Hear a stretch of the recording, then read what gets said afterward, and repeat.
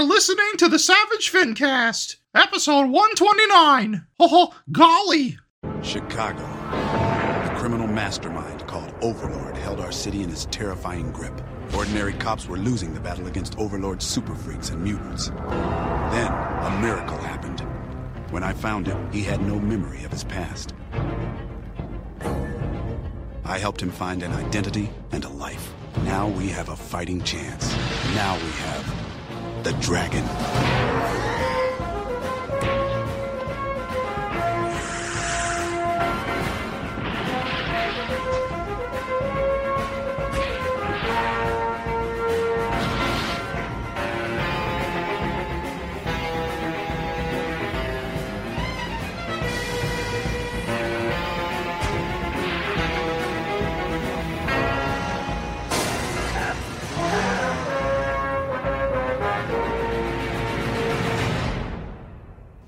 This is the Savage FINcast, the show that is reasonably sure Malcolm Dragon does not have scales.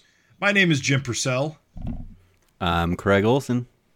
And I'm Mark Welzer, returning again. It's always good to have you, Mark. Wait a I minute. feel like I'm in the Five Timers Club now. Hold on. What's this I'm seeing? Coming in hot What's happening? with a steel chair. Oh my God. What is this? Oh my God. Oh my Can it God. be? No. Can it be? Can you smell what the Raven's cooking? Holy shit. That euphemism for taking a dump. Welcome back. Welcome back. It's Raven. You deserve it. There You deserve it. It's the return of the king. Welcome, guys. It's so Raven, good we to be haven't- back. We have not heard your voice in several centuries. Listen to that sweet, sweet voice. My dulcet tones. Dulcet's a good Thank word you. for it. It's good to be back, guys. It's good That to or be sultry. Yeah, everybody put a napkin down on your seat so you don't slide off of it when you hear Raven's voice. Well, I appreciate that. You know, welcome. Thank you for the welcome, guys. It's good to be back. Thank you, Mark Welzer, for holding down the fort. I'm gonna say it right now, baby. You're in. You're part of the family. Yeah. You weren't keeping my seat warm. You're part of the crew. Yeah, when we get to episode 200, we'll definitely have you back for a mini interview like last time. He's like, scratch that. No, but it's good to be back, dudes, and I love listening to the show as a listener. I'm glad I wasn't here when Augie was on because I think he was ready to cut my throat. Now, when you listen to it and you're not on it, are you yelling at us too? Absolutely, Good. absolutely, dude. You guys will You say fucking something. morons. How do my you not God. know? My God, come on, guy. Did you even read? I'm always the smartest one when I'm not on the show. Yeah. Well, it's funny. It changes, doesn't it? When you're But actually then, yeah. But then Mark's on the show and he's like, don't ask me about any of the guys I drew. I don't know their names. They don't have any. I mean, you can ask me about it, but you're probably not going to get an answer. No, it's great to have you back, Raven. That's podcast Mark versus Thank you, sir. listener Mark. Right. Listener Mark's a genius. Listener Mark is honest to God like one of the most like I think he knows this shit better than Eric. Like you know so Yeah. goddamn much, like an infinite wealth. And like I said, you put a microphone in front of Albert Einstein and he's gonna turn into fucking Forrest Gump. Now, if he only would have 3? used that for things like trigonometry and geometry and shit like that. Right? Well, we can all agree that Gavin still out-nerds everybody. Yeah. But I show up. Ooh. Well, it's good to be back, guys. Well, Let's get into it. How get- long have you been gone? It's like I've been a gone. year. It's been a year. It's been a year. I survived a chemical explosion, so pretty good. Feeling good. The East Palestine chemical explosion tried to take me out. Didn't work. I lived. So here I am. Well, you know, in terms of if you were going to pick a year to leave the podcast, it's probably a good year because we got, 4 issues? 4 issues. You were there for a couple of them, right? Yeah. And I don't want to, brag, but I pretty much told Eric, don't you dare. While I'm gone, slow it down, big guy. Just told him Thanks, to put dude. it on pause. Yeah. I told him, and he said, I can't promise anything, but okay. That was very nice of him. Yeah. Well, we're homies. He responds to my DMs, just like with the scene. Like, we don't need to talk. Just know that he read it. Yeah, just to see that he saw it. And I don't even need a reply. It's like, yeah, we know. We got this nonverbal thing. It's cool. It's all good. So, yeah, we're tight like that. And I said, no more. Take it back. Roll it back, big dog. No more. Let's take this back to the publisher years. And he said, okay. So, it's all good. Wish granted. Sorry for everyone who wasn't me, but for me, it was great. Like 2023 was a great year, so for Savage Dragon. Oh my God! Do we have news? We have a tiny bit of news. Nothing in terms of like covers or about the book specifically, but. Apparently, Malcolm Dragon is showing up in the latest issue of Philadelphia. I think it's issue 32. I honestly forgot to check. It's now 33. 33. I think he was teased at the end of 32, and his full issue is 33.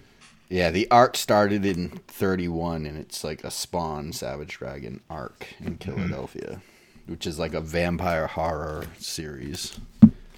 Yeah, I'm not reading it, so I honestly don't really totally know what the premise is. I suggest, if I may, I know that I've just got back, but allow me to restructure the show. I think we should call this section Philadelphia, because I think we have two people who did read that issue, don't we? I flipped through it. I also flipped through it counts. just to see the pictures. Still counts. Mark, I thought I heard you say you read it. I did read it, yeah. Why don't you fellas get into it on a very special episode of Philadelphia? I want to start off and say that I really like the artwork. Okay. What do you like about it? If there was a famous 1990s Marvel comic artist you could compare it to, who would come to mind? Well, I feel like the name Mark Texeira jumps out at me. Am I pronouncing that name correctly? Texeira? I think yeah. Texeira? Who's Mark? Teixeira, however you want to say it with a little... Tex. It's M-Tex. M-Tex. I think it's Tex, right? I think he just signed it. It's just the English way to say it, but yeah, probably the Spanish or Portuguese way would be Teixeira. Well, all right. Sorry. Yeah, well, no. Okay. Whatever. I don't think you are. That's high praise. We all loved his art, so that's high praise. That's not said in jest. Like, and Art's I will great. say that the guest cover that he did on Savage Dragon was good. Like, I loved it. Also good. Yeah. So the art's good, but it's kind of weird. I feel like you left a crucial element out of your review. Like the panel to panel storytelling was also very good. The coloring was nice. Keep dancing. It's a very dark comic. It's very much like a Spawn horror type comic, like vampires and werewolves. I saw a topless nudity. Ooh. I just got my interest piqued. I don't read Philadelphia, so I'm trying not to judge the book as a whole. Right. I'm coming in on issue 33. Mm-hmm. I had no idea what the fuck was going on. I don't know who these characters were or what their relationship with each other was or what even the premise was in the world. That's my fault because I haven't read the first. Yeah, this is Well, and this is also the third issue in a story arc, so they did set stuff up. Right. In issue 31, which I read, but I'm still lost, like I would be in anything that I came in late. If anyone was longing for the days of when Malcolm was a cop, this your chance, I guess. This is Chicago cop era Malcolm, which is odd, very odd. It just feels like the author doesn't really know the source material that well. Right, we talked about, I guess, before the show started. I think he says, something about Malcolm commenting on something about his scales. Yeah, he doesn't scales. And also, he doesn't really even sound like Malcolm, really, which is. I didn't think it was that horrible, but I don't know. It's not that bad, but it seemed like he was kind of a cross between Malcolm and the original Dragon and what people's perception of Savage Dragon is. Right, exactly. Yeah. Should we spoil the ending of the issue? Yeah, that's what people are here for. Yeah, okay. Go ahead, spoil it. Well, because the end of the issue actually ends with Malcolm meeting his dad in the afterlife, I suspect, unless it's a demon trick, which is also possible based on the context. Yeah, which I'm guessing is something to that effect. Some trickery. Yeah, or he's just seeing him in whatever, the afterlife, because there's a lot to do with hell, and like the 2 issues before this is a lot to do with like demons coming up through hell and references to Malbolgia and that explains why Spawn is here. Okay, exactly. So yeah. Is it crazy? Is it crazy that I would say still easily, hands down, the best Malcolm Dragon era comic that didn't come from Eric himself was Nancy in Hell? That's pretty nuts, but you're right. Yeah, there's just not a lot out there with Malcolm in it. But I also remember anything that happened in that book. I remember reading it, but I don't remember it. The cool thing about that was Debbie's mom was in it, and she was kind of like Fiend.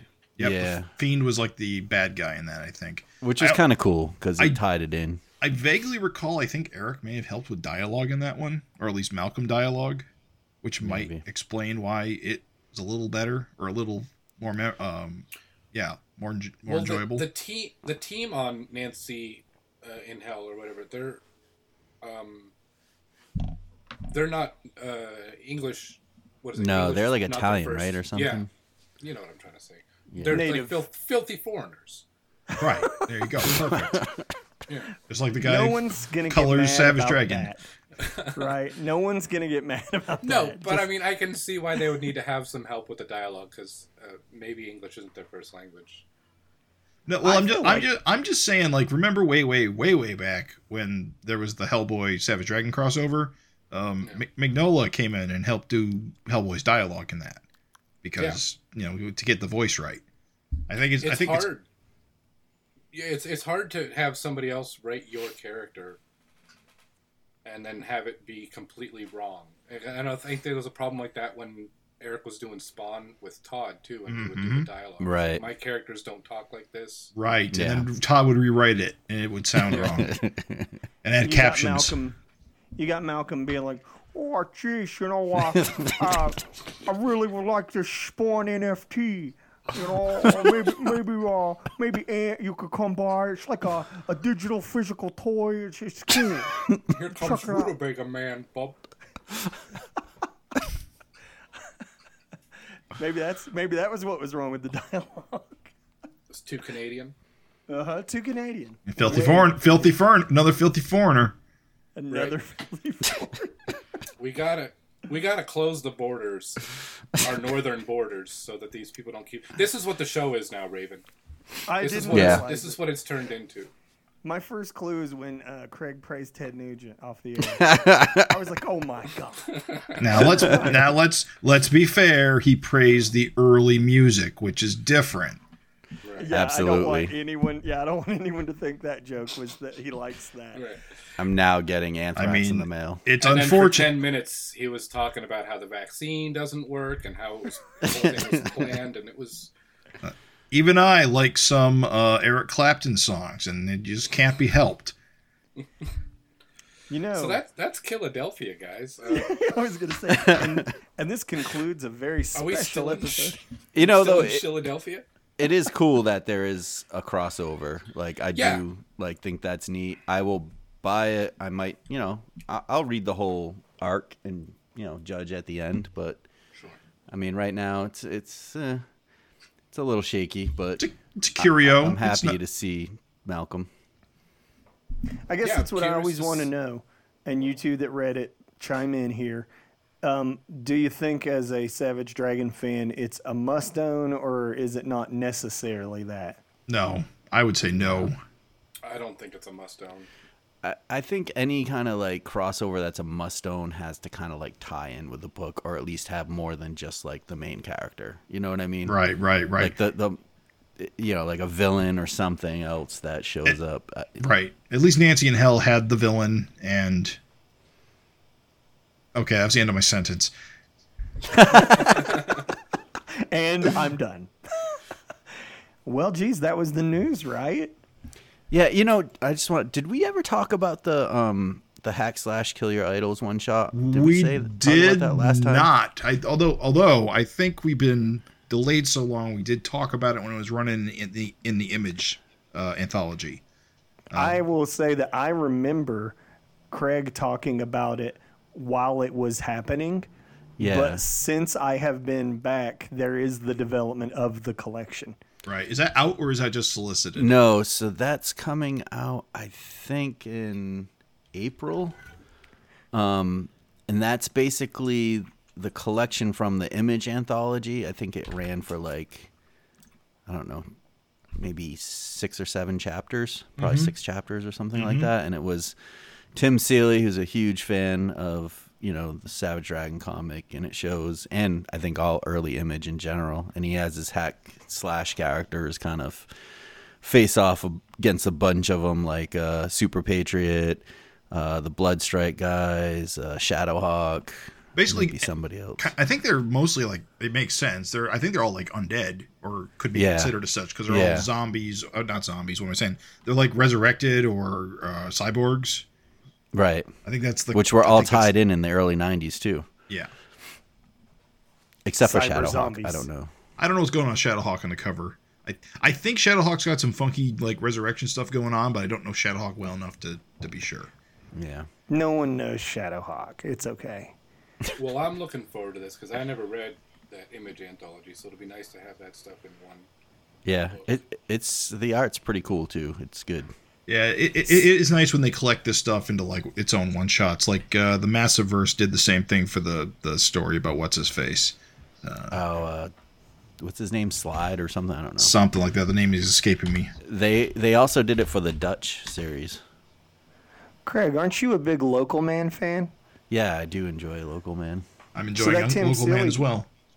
So that Tim Seeley guy, you could say he's definitely into that early 90s Image stuff, right? Oh, yeah. It's so cool. Like, he does that on there, and he also does kind of like the news that, not a letters page, but like a news page inside Local Man that kind of mimics the 90s look of Image. Yep. Nice. Well, that comic in particular, though, is very much referencing that era, like in its dual narrative.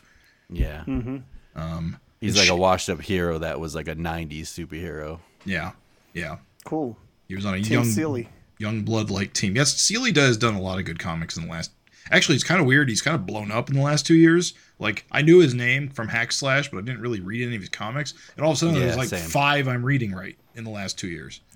Money Shot, ironically. I remember him from He-Man comics. He did some He-Man comics. And I think even back when there was the Classics line, he designed a character that they made a figure out of. Shit. Yeah, he's a huge He-Man he's a collector. Big He-Man guy, yeah. I have like a big hardcover book that he put out through Dark Horse. It's like the art of He-Man, like all the old like packaging and stuff. It's pretty cool. Mm-hmm.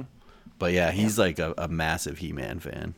Yeah, he's a big Masters guy. So I was talking the other day about how I haven't been reading any of the new He-Man stuff, and people are like, oh, Tim Seeley's writing it now, so I want to check that out because I from what little stuff I've read of his, I've always liked his work. This concludes our section, Tim Seeley. It was, yeah. No, that's good. It's good news. It's funny, little insider baseball listeners, we didn't have that article. Craig totally just pulled that out of his hat like this just in. Oh, wait a minute, this just in. Exactly. Top of the hour. Tim Seeley's one-shots are being collected into a trade. Oh, yeah. Get it while it's hot. Super Patriots in it. I forgot. Seeley wrote that Core series that Corey Hampshire drew back in like the early aughts. Did Corey Hampshire draw that? I think it was. I think he's credited on it. Looks like he's the artist on that. Although, I think, was Seeley the writer or was he the... Oh, okay. If these credits are correct, he was actually the penciler. Yeah, and Corey inked it. All right, so he was actually part of the art team on it. Never mind. That makes sense. But yeah, Seeley did start out as kind of an artist, didn't he? He also did that. What was the other one? Like Bunny girl and something that crossed over with Savage Dragon. Love Bunny and Mr. Hell. Yeah. There was a Savage Dragon crossover there too. Yeah, the cover was just like a reused Savage Dragon cover. Yeah. And it even was photoshopped to look like they were taped on his back. Yeah, yep. It was funny. It was good stuff. Completionists have that issue. If you don't, you're a fake fan. Fake fan. Real fans got the Love Bunny and Mr. Hell one shot. What up? All right. It does have an Eric Larson cover. Ugh. Yeah. Shall we do some? I feel like we got some mail, didn't we? A little bit of mail. We got a email and we got a comment. So it's good to know that hasn't changed. Who wants to Raven, you volunteered being freshly returned. Your throat is healthy. You're going to take on this email. Yeah. You and your healthy throat. Yeah, I got a big one for you. You guys ready? You ready for a big one? A big one for your healthy throat? Because my throat's ready for a big one. Hello, Jim, Craig, and Mark. Ouch. Especially not Raven. That hurts. Been an avid listener of your podcast since the beginning. What, of 2023? Anyway. Been an avid listener of your podcast since the beginning and reader of Savage Dragon since the 90s, and I wanted to weigh in on the Finteresting conversation and the previous wedding issue. Hold up. Hold up. Sorry, I did not want to cut off the email, but I just thought of something. Raven, do you have an answer for our Finteresting conversation before all the good ones get taken? He doesn't even remember. He's even listening now. You're putting him on the spot. What is it? Go ahead and bring me back up. Yeah. The question was, what Savage Dragon villain did you think was the most effective? Or effective in terms of, was that defined like good at killing? Well, not just good at killing. Like they were the most villainous. Like they actually achieved their goals, or got close to it. Like the most effective, or not your favorite villain, and not like. I guess the actual question is who's the best villain, and like who's the best? Who's the best in terms of like ability and like skill and like. Like, listen, dude. Like, I mean, it's got to be Glum. I hate to say it, but like, motherfucker, like smashed the universes together. I mean, okay. He did what like no other. All right. Glum fucked this book like no other villain has or will, probably. More than the book. Very true. Yeah. He smashed all the realities together, and now everyone remembers. More than the realities. Yeah. So stop sandbagging Craig and his sex jokes. So yeah. No, plus he became truly despicable, I would say. Like, I think a lot of villains, like, you kind of also, like, Overlord's kind of cool. And, like, Dart is, like, completely psychotic. But, like, it's like Glum is truly despicable. Like, he makes me borderline uncomfortable. He's a little bastard. And just when you think that turd's flushed, it pops back up. He won't stop coming back. All right. Sorry for the interruption, emailer. Raven, you may now continue. Quite all right. Let's see. The villain or villains, I think, that have succeeded are Solar Man and Emperor Kerr. After Solar Man was blinked back into existence, he quickly got to work deglumming the planet, defeating Universo, and then proceeded to kill all criminals. If Rex and Shadowhawk didn't release the old-school heroes from his siphon prison, he'd still be fixing this world. Then, after some more thought, I figured Emperor Kerr was more successful, because he not only defeated and killed all his opponents, but he conquered the world. Until Dragon time jumped and shot himself in the back of the head. Speaking of Kerr killings, why is Glum back? After reading issue 267, I was overall not impressed. The flashbacks were too long. Malcolm was a jerk. Maxine was completely inappropriate. As always, it is getting tiresome. Oh my God. Dear writer, what you guys? This was like a trick getting me to read this. And I was expecting a classic style comic book twist. Shocker on the page turn after the vows. Instead, we get another. Maxine was completely inappropriate. I fucking jumped the line there. Sorry, guys. We get another completely inappropriate sex scene that has become an unwarranted repeating scene in this comic, in my opinion. Oh, Jesus. I get it. If this is someone's first issue, they have to get caught up with the Frank Jr. Angel dynamic. But where were the footnote boxes referencing when these scenes happen in or in between previous issues that would have also piqued new readers' interests? And maybe Malcolm was just ribbing Frank like friends do, but the glummening of Frank was terrible in my opinion. Mr. Glum has had some interesting adventures and story arcs over the Savage Dragon comic book and had an almost heroic ending in 225 where he helped defeat Dark Lord, then faked his death. But this current return just makes him creepy, again, in my opinion. Eric has created some amazing, mind-blowing, and eye-pleasing villains in this book. Overlord, Mako, Powerhouse, Scourge, the Seeker, just to name a few. And maybe the last two should have returned instead of Glum. Or, as Craig and Mark stated, make a new adversary. I am getting tired of sex-crazed Maxine. And then the reader says, sex scene. I love it. The hate, dude, and the lack of recurring comic book antagonists for Malcolm in this comic book. But I will continue to purchase and read Savage Dragon because I am a fan of Mr. Larson. And who knows what the next issue will entail, considering the covers don't help and the solicitations are super vague. Finally, quick suggestion. Last episode you mentioned you have a lot of emails. What if you did a mailbag episode of the podcast where you read and or catch up on all the emails? Maybe call it the Savage FINcast, or a more clever, better name than that. Again, just a suggestion.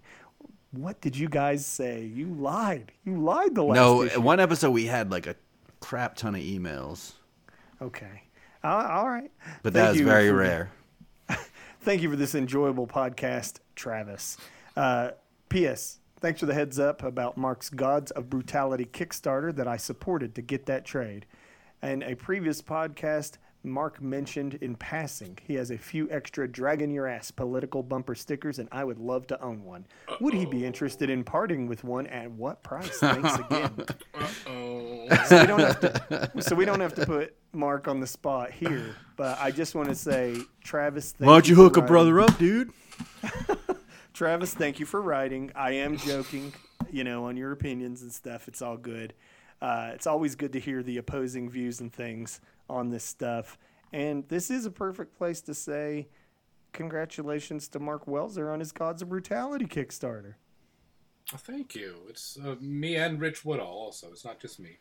No. But, in fact, Rich did most of the work. I'm just teasing. No, it was successful though, so everyone that orders is going to get the trade. Yeah, I hope Travis likes his book. I hope everybody else likes it. As far as the bumper stickers, I don't even know where they are. I know I had some at some point. I have one, and I forget who gave it to me. Someone really nice gave it to me. I should be ashamed of myself for not remembering. Let's be real here. I think what needs to happen, FINcast listeners, is someone who owns one needs to get a high-resolution scan online so that people can just bootleg their own. There you go. I don't think Eric will give a fuck. I don't think he's ever going to make any more Dragon Your Ass bumper stickers. I get the feeling that it's probably okay. And here's the other thing. You can change the year on it so that it is relevant every election. There you go. Well, that would just be the gift that keeps on giving. Yeah. Make America green again. Ooh. Of course, everybody knew Craig was going to say something like that. Craig Nugent. Right. Oh, dude, thank you, Travis, for writing. We do appreciate you writing in, even if you're wrong about Maxine. Hey, do we have a interesting conversation? Oh no, we have another letter, right? We got a comment on the YouTube video. Craig, you can read that if you'd like. I don't have it in front of me. So all right, then I'll read it because I like to. All right, so Greg Aubrey wrote, for me, the most effective villain of Savage Dragon was Kerr when he resurfaced in the 150s. He took out the entire human population and was only stopped when Dragon and Dark Lord went back in time and ambushed him. So yeah, it's basically the same justification as the previous email. It's just Kerr did conquer the world and kill literally everybody. He only got stopped because of shenanigans. Because you can't stop a bullet that's coming back in time at you. Dark Lord said though that like they didn't stop shit, so like Kerr succeeded. Yeah. All that happened is we just got to keep reading the book in a different timeline. Yep. I do like the fact that, you know, the hero is also the worst villain in the book. I like that thought. It's much like my life. Well, it's always nice to hear from Greg Aubrey. Yep. Long-time Savage Dragon fan.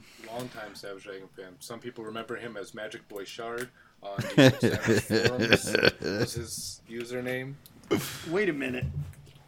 You gotta say that again. What, that his old username was Magic Boy Shard? Seems vaguely familiar. I know it's not Sailor Moon, but like I feel like it's Sailor Moonish. Magic Boy. That's amazing. I love it. It was a comic that he was making. But Greg's got some fan art in the Desperate Times trade paperback. Ooh. If anybody has that. Greg's a talented musician too, so all around that kid is an unbeatable, handsome lad. Wish him nothing but the best. Keep writing in, Greg. He's too handsome. Greg used to put on free concerts during COVID. He used to watch him play. That was cool. Yes. Yeah. Remember when the world united for like 1 week and everybody was doing things to like help each other and here's all these free things because everyone's trapped inside. And then like 2 weeks later, everyone was like, I hope everyone else dies. I can't wear this mask. That was weird. I remember Craig just complaining about how he wanted a haircut and they need to open everything back up and put the kids back in schools and the masks don't work. Do you remember that, Craig? Yeah. Yeah, totally. Everyone's going to think I'm like a MAGA weirdo at the end of this podcast. Mission accomplished, guys. I don't know why they would think that at all. Listen, here's the thing. Anyone who thinks that, guess what, folks? It's all been fake news all along. That's not how Craig is at all. Fake news. Hey, what is our new interesting conversation, Jim? I have no idea. I didn't. What is? I said, we didn't talk about it. This one might be a little lame, but since we don't have anything and we've been talking about crossovers, like based on like what's out there now, would there be a good crossover for Malcolm to have?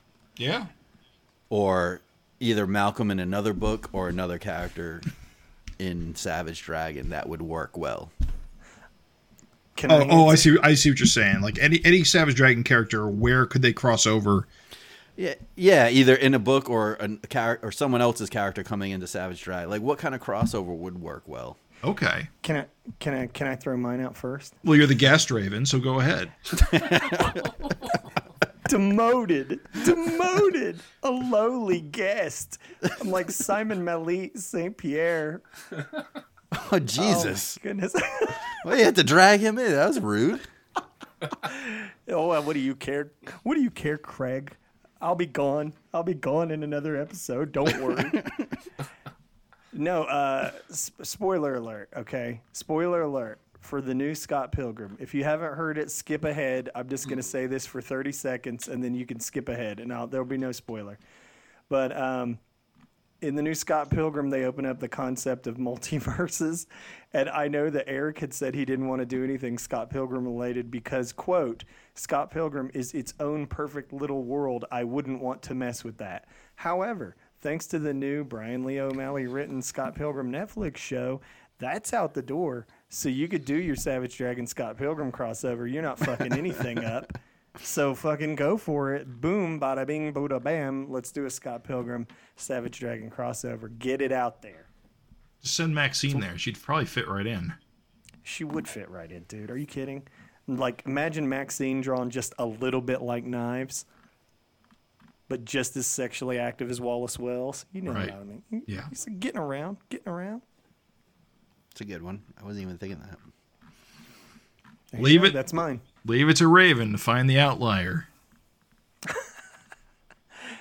Well, go ahead, guys. But I mean, top me.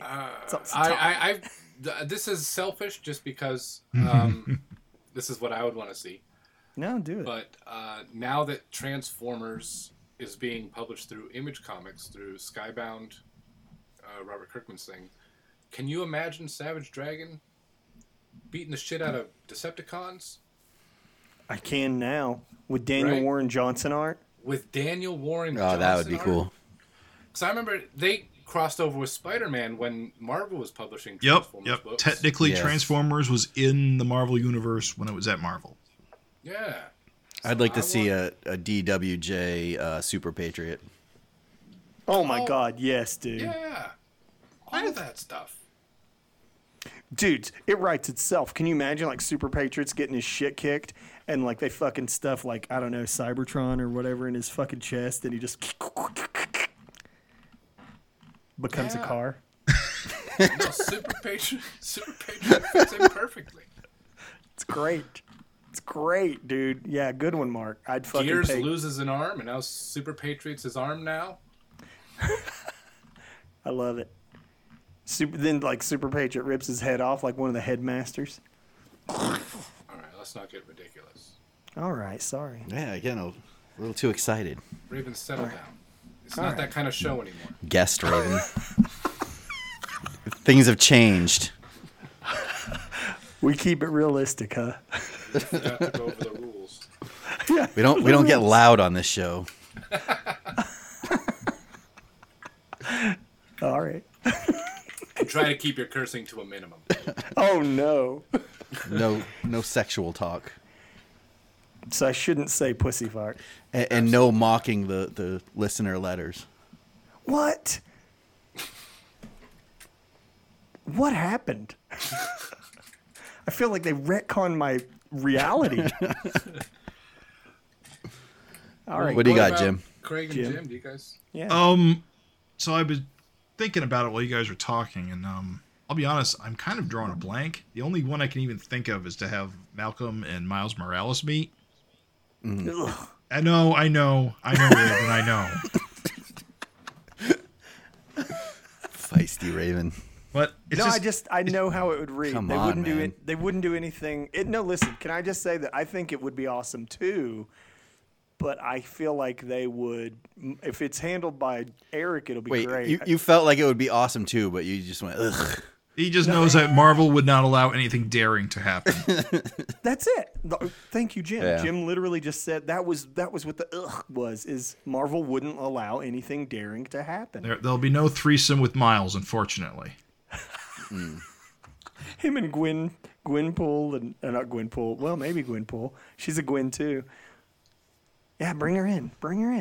Why not, right? The two Gwens. There's Spider Gwen and Gwenpool and Miles, and then like Maxine's filming. Let's make this. You guys wanna Let's make The this. only benefit from teaming up with Miles Morales is it would maybe get more eyes on Savage Dragon. Yeah. Let's be real. They would see like Angel in this issue and just nope out. See, I would. My other thought was maybe having Malcolm show up in the Massive Verse, like with Radiant Black and Rogue Sun. But the thing is, that part of the Image universe, I don't know how well it meshes with like the other superhero stuff. You'd think it would mesh easily, but honestly, at this point, it's kind of been its own corner for so long. I don't even know if they acknowledge other superheroes except for that one reference in Radiant Black. Well, you could always have them visit the Savage Dragon book and do like Eric does. It's just kind of like an alternate reality, you know? Yeah. The character like Invincible would show up in Savage Dragon, and it doesn't really mean that it had to happen in their book. Yeah, I don't know. I usually Wait a come up. minute. I usually come up with like. I always am thinking about crossovers and stuff, but for some reason I'm just kind of blanking right now on like who would be like a really good fit. So I'm hold really on failing here. this That's one. because you want to say Judge Dredd. Well, here's the thing. Judge Dredd's another character that is kind of iffy when it. See, with Judge Dredd, I would want him to cross over with Captain America. That's my dream Judge Dredd crossover. Oh. Honestly, is a Captain America Judge Dredd comic. I did have a fan plot for Dragon and Dread, but honestly, it's a pretty basic one. It's pretty much he's a freak, and so Dread's gotta kill the mutant. It's not much of a story. I'll be honest. It was much better when I did the amalgam of Judge Dragon for that one. Well, maybe Malcolm would just become a judge since he loves being a cop so much. He does apparently love being a cop so much. Yeah. It's his defining trait, Malcolm Dragon. Easily what you would say. And listen, I just want to say this real quick. Jim, it's your pick. So in your version, is Eric handling the book or is Marvel? Because that makes all the difference. It does, and yes, I would rather, of course. I mean, it's Eric, and he has Spider-Man experience, so who else? I don't think Eric's done Miles Morales, has he? He is not. He didn't. No, he has not. So it would be a win for both fans because you'd have this legendary Spider-Man artist doing the hot new Spider-Man, and you would have Savage Dragon fans getting, their, oh my gosh, he crossed over with a big character. He's doing Spider-Man again, yeah. Yeah. So it'd be win-win. I mean, here's the thing: is if Eric's doing it, I'm into it. Oh, yeah. Has Eric ever drawn him as a convention sketch or anything? Has anyone? I don't think so. I've never seen Not it. that I remember. I can't think of one that I've seen. Wait a minute. Hold on. You know what? I'm an idiot. I shouldn't have said Miles Morales. I should have said Static Shock. That's a good one. I think Jim's had like 6 guesses now.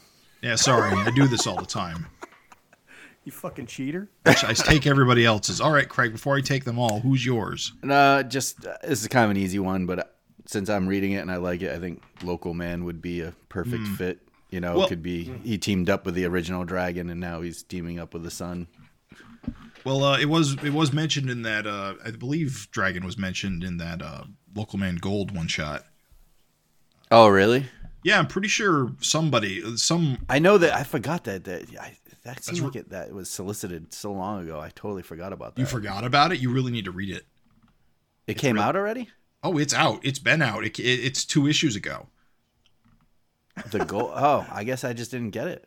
It's not. It's like a one-shot, right? It's a one-shot, but it does tie in slightly with the plot. So if you've missed it but not noticed, it probably didn't tie in as strongly as I thought. I guess my shop didn't save it for me. But this is the true comic shop experience. But yeah, lame. I guess I'm gonna have to get it. I am pretty sure there are references to Larson characters in this book. I guess I'm gonna have to get on eBay. That's a bummer. Yeah, you should go get it ASAP because it's good. That's very interesting, guys. Good ones. But it did not have a full blown crossover yet, so it's still open for a future thing.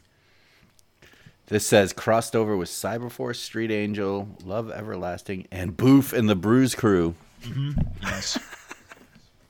The deepest cut. The deepest. First cut is the deepest. My God, dude, Boof. Somebody's got a reference. Doesn't that mean something horrible now? I don't want to Google it, but I think it does. Wait, hold on. You don't know what Boof and the Bruise Crew is? No, I know what Boof Boof and the Bruise Crew is. Okay. I'm saying I think Boof now means something different and all these years later. I see. I can't keep up to the slang. Brett slang. Kavanaugh had his own definition, I remember. Boofing was a fart.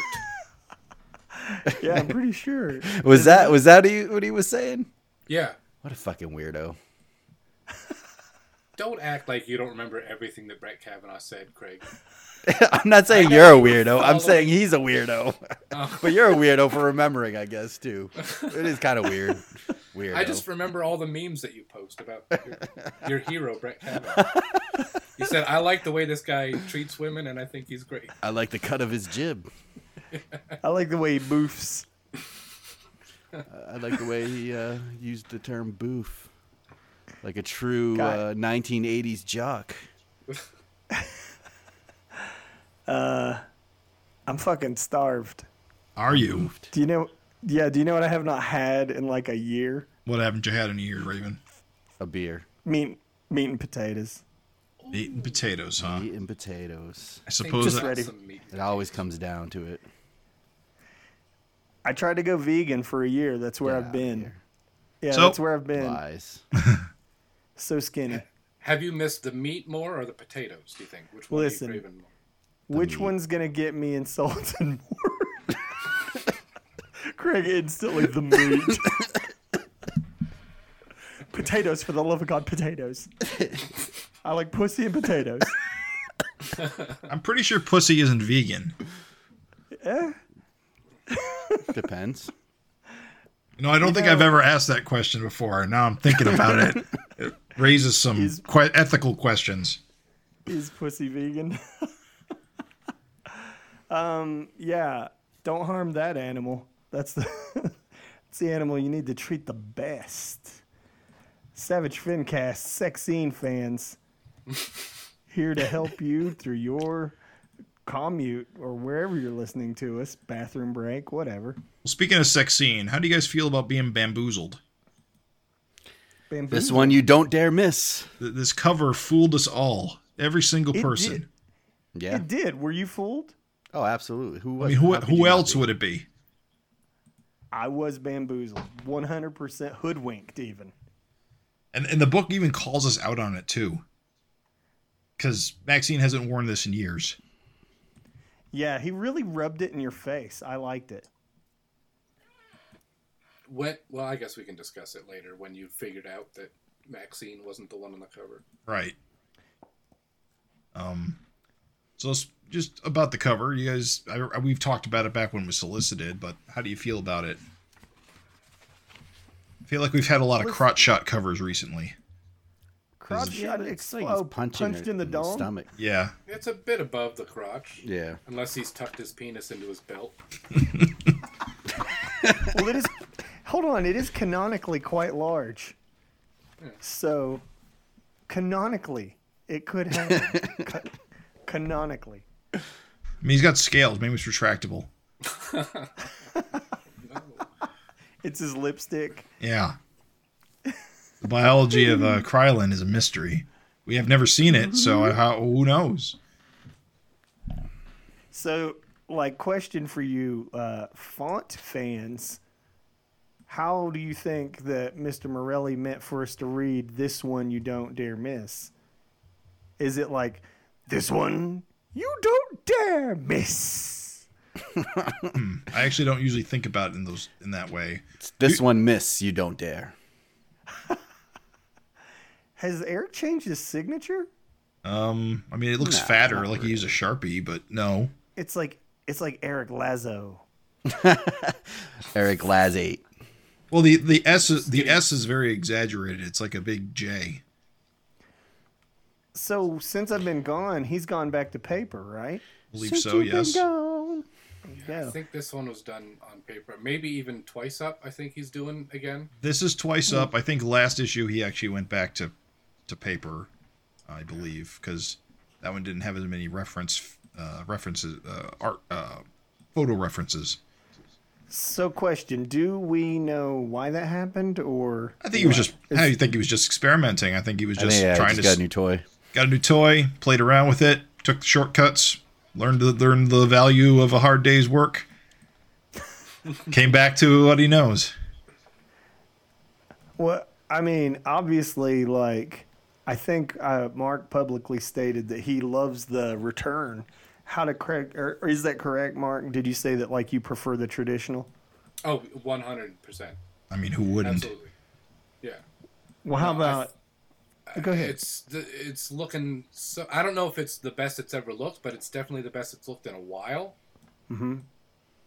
I love seeing even his crappy backgrounds. I missed. And his shitty cars. He drew so many shitty candy bars on the double page spread. Yeah. Must have been a pain in the ass. Yeah, there's lines that you just can't get digitally. I mean, you can if you work at it for years. Well, all the kind of photo reference stuff, I don't know. It just, you could tell it wasn't him. Right. So I was going to ask, Craig, Jim, are you on the same page? You like to see the book back where it's at? I mean, it looks good to me no matter what, because I got no eye for this, but, I mean, it looks great. Yeah. Sometimes the backgrounds are nice, just getting that, but it was like you could tell he was just playing around with it, and like it was overdoing it. You know, it was like I came here for the Larson art, and I wasn't getting like there was one issue where like every face seemed like those two strippers were the most egregious, honestly. Yeah, in the Paul issue. Fun playing around, but like I'm glad he got it out of his system, and he's back to drawing on boards now. Do you think he should go back and redraw those issues? No. It seems like a waste of time to me. No, I think that's something for all the fans, all the listeners to do is to go ahead and draw your own version of those books, and then publish them. My favorite thing is like this opening splash when you just get those big, thick, chunky lines, and I love that. Like you're just the stuff that was like digital, that was like photo reference, that was just too like slick. Even on the line on his shoulder, where like whatever he was using, like the pen split, like split line. It's beautiful. I love that shit. Agreed. I just wanted to have a little conversation about it since when I left, it was Digital City. Yeah. And I thought that was the direction the book was going, and now here we are, and I was like, oh, well, let's talk about it. It's so full of energy that, like the signs in the back that are obviously using like a computer font for candy and cashier, those look out of place now. Yeah, yes. I would say that. Yeah, I noticed that too. Yeah, I don't like those. They kind of look bad, don't they? Yeah, I'll be honest. They definitely look like a font, and I don't know. It's just I mean, I'm not an artist and I'm not a letterer. Surely there was a way to like fade them up or dirty them up to make them like look more like art than a font. Not they're just too clean. Pasted in. Yeah, they're a little clean. Fade them a bit. It doesn't bother me that much, honestly. No. Nah, it doesn't bother me either. I think it's perhaps if they didn't even have those letters on there, it would have been fine. Yeah. Like, it just was work that didn't need to be done and doesn't necessarily look great. But, like, on the, double-page spread, like, it's fucking fantastic. Just these, like, goons busting through the windows. And then you look and you just see, like, cashier and thank you. Right. Thank you, Savage Dragon. We don't know what it says. So, our edge, patronage, self-serve. Soft log. Actually, it's the same sign from the first page, and it says, "Thank you," and you are. Oh, see you again. It's what it says. See you again. Thank you, and see you again. There you go. Thank you and see you again. Glad we solved that mystery. Solve that puzzle. Goddamn, I should be on Wheel of Fortune. Jim, you're Hercule Poirot. No wonder people tune in to listen to us. You deduced that? No, but I'm genuinely impressed. Are you like Adobe AI, like that you remove the hand and reveal what's behind there? That's incredible. Is that Maxine's cooter? Yes, Raven. Yes. You don't need to ask. The answer is yes. No pants. No pants. Yeah, she is going out wearing just a shirt and Angel's jacket. Oh yeah, that's right. It is Angel's jacket. Yeah. She stole an Angel's jacket. A shirt with no bra. She is displaying her conquests. Those boots though. So anyway, I do love these fucking dudes just busting in, and like it's funny because at first I thought that the angle was going to be like some social commentary, like kind of like you go into Walmart and like the baby formula is in this like sophisticated cage thing, right? And I was like, God damn! I was like, San Francisco must suck if they've got like if they're treating the candy bars like baby food, and then it turns out it's like fucking super juice, and I was like, okay, well, no social commentary, it's all good. Eric, I think, does a really good job in this issue of like just setting stuff up and then paying them off. Like even with them talking about like it sucks that everything's behind glass now, and then the guys show up. Yeah. Instead of just having them show up out of nowhere and then explaining what they're doing. Yeah. Yeah. There's some really good storytelling going on. Yeah, definitely. Where like nothing is a waste of space except for like maybe one page, which we'll get to. I'm just gonna go ahead and say it. Like the last issue I was super down on, but like this issue, dude, you're 100% right. It's like he got right back on that horse and he's riding, because he's setting him up and knocking him down like efficiently. It's crazy to me because I feel like his like giant size issues and stuff like that, he always like chooses just to have like a bunch of talking and dialogue. But then like like where was all this action last issue where it was like well, the action was in the flashback that we didn't like. Yeah, I just I don't know. I assume that's why the flashback was there primarily, was to create an action give scene. some kind of action. Yeah.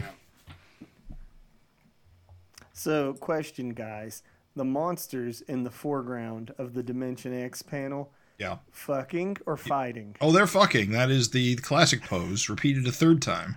The classic pose. Oh, they're fighting. That guy is strangling that dude from behind, I think, right? Oh, well, we don't know what their kinks are. Yeah. His tail is clearly out of the way, though. Oh, okay. And he's strangling him. But you he don't is do that? definitely strangling him. It's both. Maybe it's just non-consensual. Oh, that is. Or it could be book's tone. consensual. It could be. We don't know how monsters roll. I am glad that we're cutting back to Frank Glum, though, because I was afraid that maybe we would step away for a while and leave him in limbo. But you mean Frank Glum Richards? I don't know that. I don't get that one. He was Franklin Richards in the last issue. His middle name is Richards. Oh, is it? Yeah. Oh. Yeah.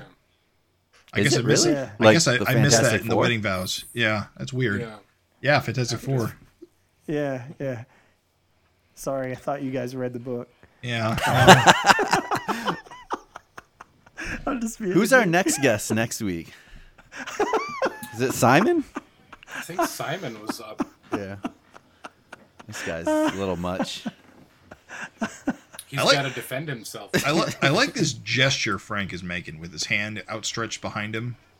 Agreed. Yeah, it's a interesting perspective and like a pretty good like shorthand for I am. I love the background in the last panel. Dude, I like the background in the first panel of Glum too. Well, you're right. They're both the colors. great. Yeah. It's just a bunch of scribbly shit. It doesn't mean anything, but it works. I'll tell you, it looks like foliage. Yeah, it's great. Alien foliage. Doesn't need to waste his time drawing all the little branches. It's just, here's a bunch of ink. Figure it out, Nikos. Figure it out, dude. Nikos, that's your problem. Yeah. Is it pussy lips or clothing? Figure it out. Hey, dudes, don't you think it's awesome, though, that he uses scribbles to make all that foliage, and then you jump over, and the Glum structure is just straight up like an igloo. Yep. Yeah. It's just like, it's like two lines. No, here's the thing, is listen, dudes. I mean, I shit all over, if you are a reader of of the Facebook group, I shit all over the last issue for this reason or that reason. I'm not joking when I say I feel like this is Eric's return to form, dude. Here he is, master cartooning his ass off through this. Like Mark said, it's just a bunch of scribbly nonsense, but it fucking works. Yeah. I think if he was doing it digitally, he probably would have been tempted to make it look a bit more rendered. Although that last panel is digital, isn't it? It sure looks like it. I mean, the background? Yeah. Oh, yeah. That's cool. He probably had a texture and then he cut a bunch of, he hit it with the eraser tool to make it look shattered. Yeah, I got to tell you, Frank Glum's got to watch his ass. Talking like that, it's funny because he definitely sounds like Frank in the first panel. Right. But now he sounds like Glum, right? Yeah. Maybe it's biological to become megalomaniac when you're this size. Well, I don't know now that I'm looking at that background. The way those, radiating lines come out and they break the panel border and just they look very fluid. I don't know if those are digital or not. Oh. There, he might have had some kind of pattern or something, that he put on behind there and then went over with white. Well, some of these lines look like Spider-Man webbing. A little bit with the little straight line with the curled line around it. Yeah. Maybe it's like foil or something that I don't know. Who knows? Like he masked off Glum and just put a bunch of texture in there? Yeah, maybe. It would have been easier to do it digitally, but yeah, it's hard to sell. If you're going from digital back to traditional, you definitely want to fuck around with like all that fun stuff you can do with real things. Right. I appreciate that Young Angel sort of has a nod to the combined memories thing. You know, I know all about you. Yeah. Yeah, it's nice. But I don't know if she would, right? Did people have the memories in Dimension X? I forget how that worked. I don't recall. She wasn't necessarily from Dimension X. She was just another angel. Remember? No. She was born in Dimension X. This angel? Yeah, listen, I'll remind you of what happened. So Glum took over Dark Lord's lair, which had a bunch of Jennifers and tubes, pregnant Jennifers and tubes, for whatever plan Dark Lord had about that. And so what he did was, after he merged the multiple Earths and failed, he went back to Dimension X, and he basically cut this angel out of her mother and took her to raise as his own. Damn. That's where she's from. So do you think that, like, how does she know all about Frank Darling? Glum. I think Glum just taught her that because it was just to help cover up his exit. And Glum probably just never shuts up. Also never shuts up about Angel. That's also true. Yeah. He is obsessed. Fair. He probably told her his entire plan. Because he had no one else to talk to. Fair. And now we get to have the uncomfortable conversation. Have it. About, is Savage Dragon porn now? Well, this is definitely the most porn-like it's been in a while. I'll tell you that. Yeah, it's funny because I feel like what's so funny is I was defending the book, as I am a fool to do sometimes, and I was like, it hasn't had that stuff for fucking years, you dumbasses. You don't even read. And then, like, this issue comes out, and I was like, well, let's restart the counter. It hasn't had that stuff for issues, you guys. Well, what I'm saying is idiots. Usually the sex in the book isn't sexy, so I don't consider it erotic, and therefore not porn. Oh. But the other thing too is, like, as gross as that is, like, you don't see her nipples. That's true. You can't see anyone's genitals. No, you just see a big wad of jizz. Yeah. I mean, we don't know that's not ice cream. Come on. It could be ice cream. We know it's cum. You know it's cum. It's not ice cream, it's cum. Frank didn't jam ice cream. Why is she licking it off her finger? Because it's 2% milk, obviously. Exactly. That's ice cream, man. Look at the ropes. Look at the ropes. Wait, what ropes? That's melting ice cream. Oh, the strings. Yeah. Well, then obviously it's just melted mozzarella. He said, "What ropes?" What page are we on? I just love, like, look how, like, the background is just, like, burning hot. So the funny thing what cracks me up about this is that Frank's a normal guy, right? Right.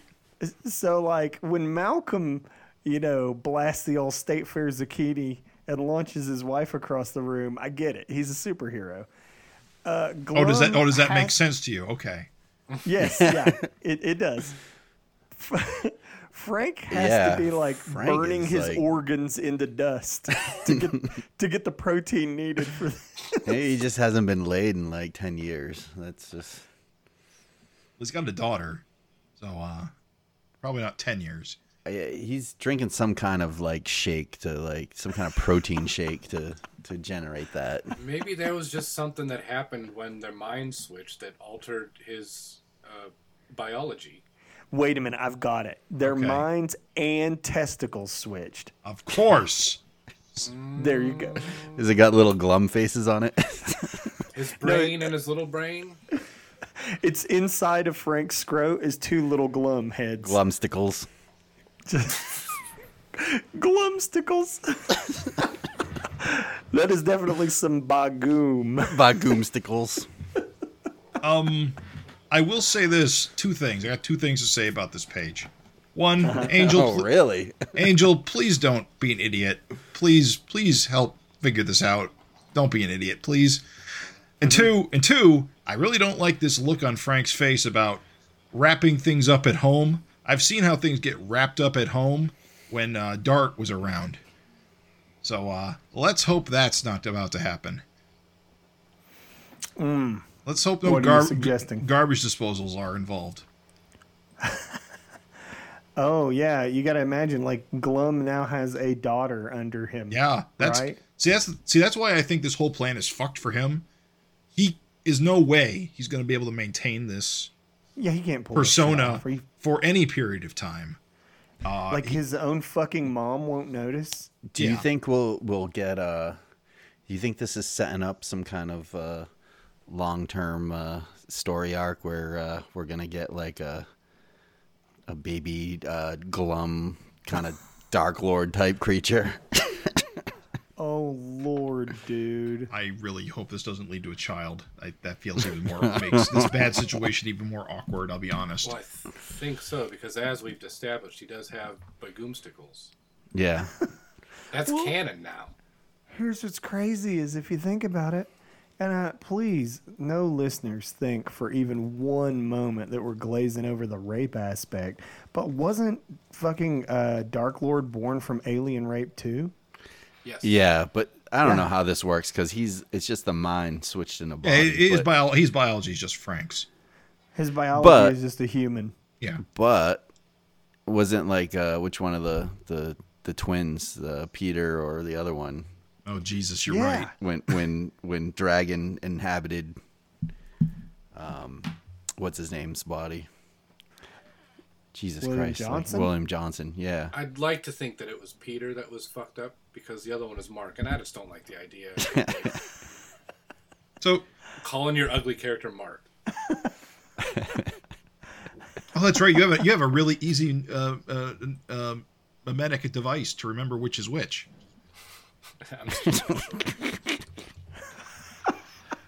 Mark's the ugly one, like me.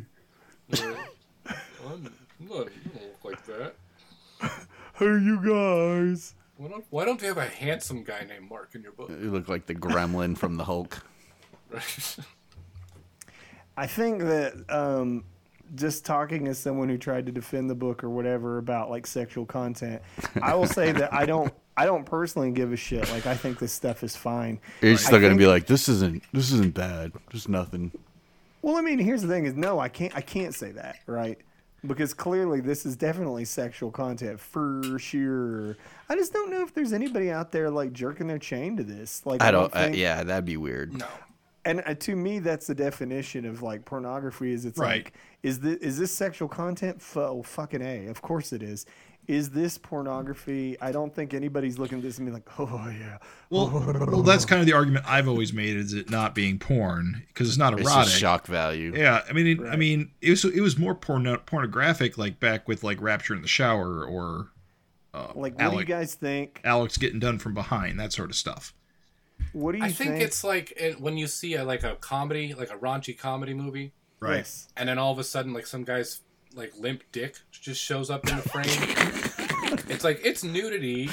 Wait, which raunchy comedies are you watching? I feel like this was in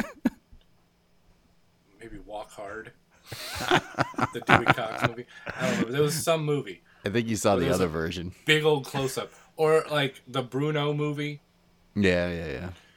Like it's nobody's turned on by it. Right. Yeah. It's played for laughs. And yeah. What do you think? Question. Okay. Follow-up question. What do you guys think Ed Piskor said when Jim Rugg showed him this panel? I'll be honest, I don't listen to them enough to know what they would say. Is that what happened? He showed him that panel? No, I'm saying like, you know how Jim's been trying to push the book lately? Yeah. Has he? Like, what do you I mean, they did a video about like an issue from 3 years ago. One. Yeah, no, but they did another one. Did they?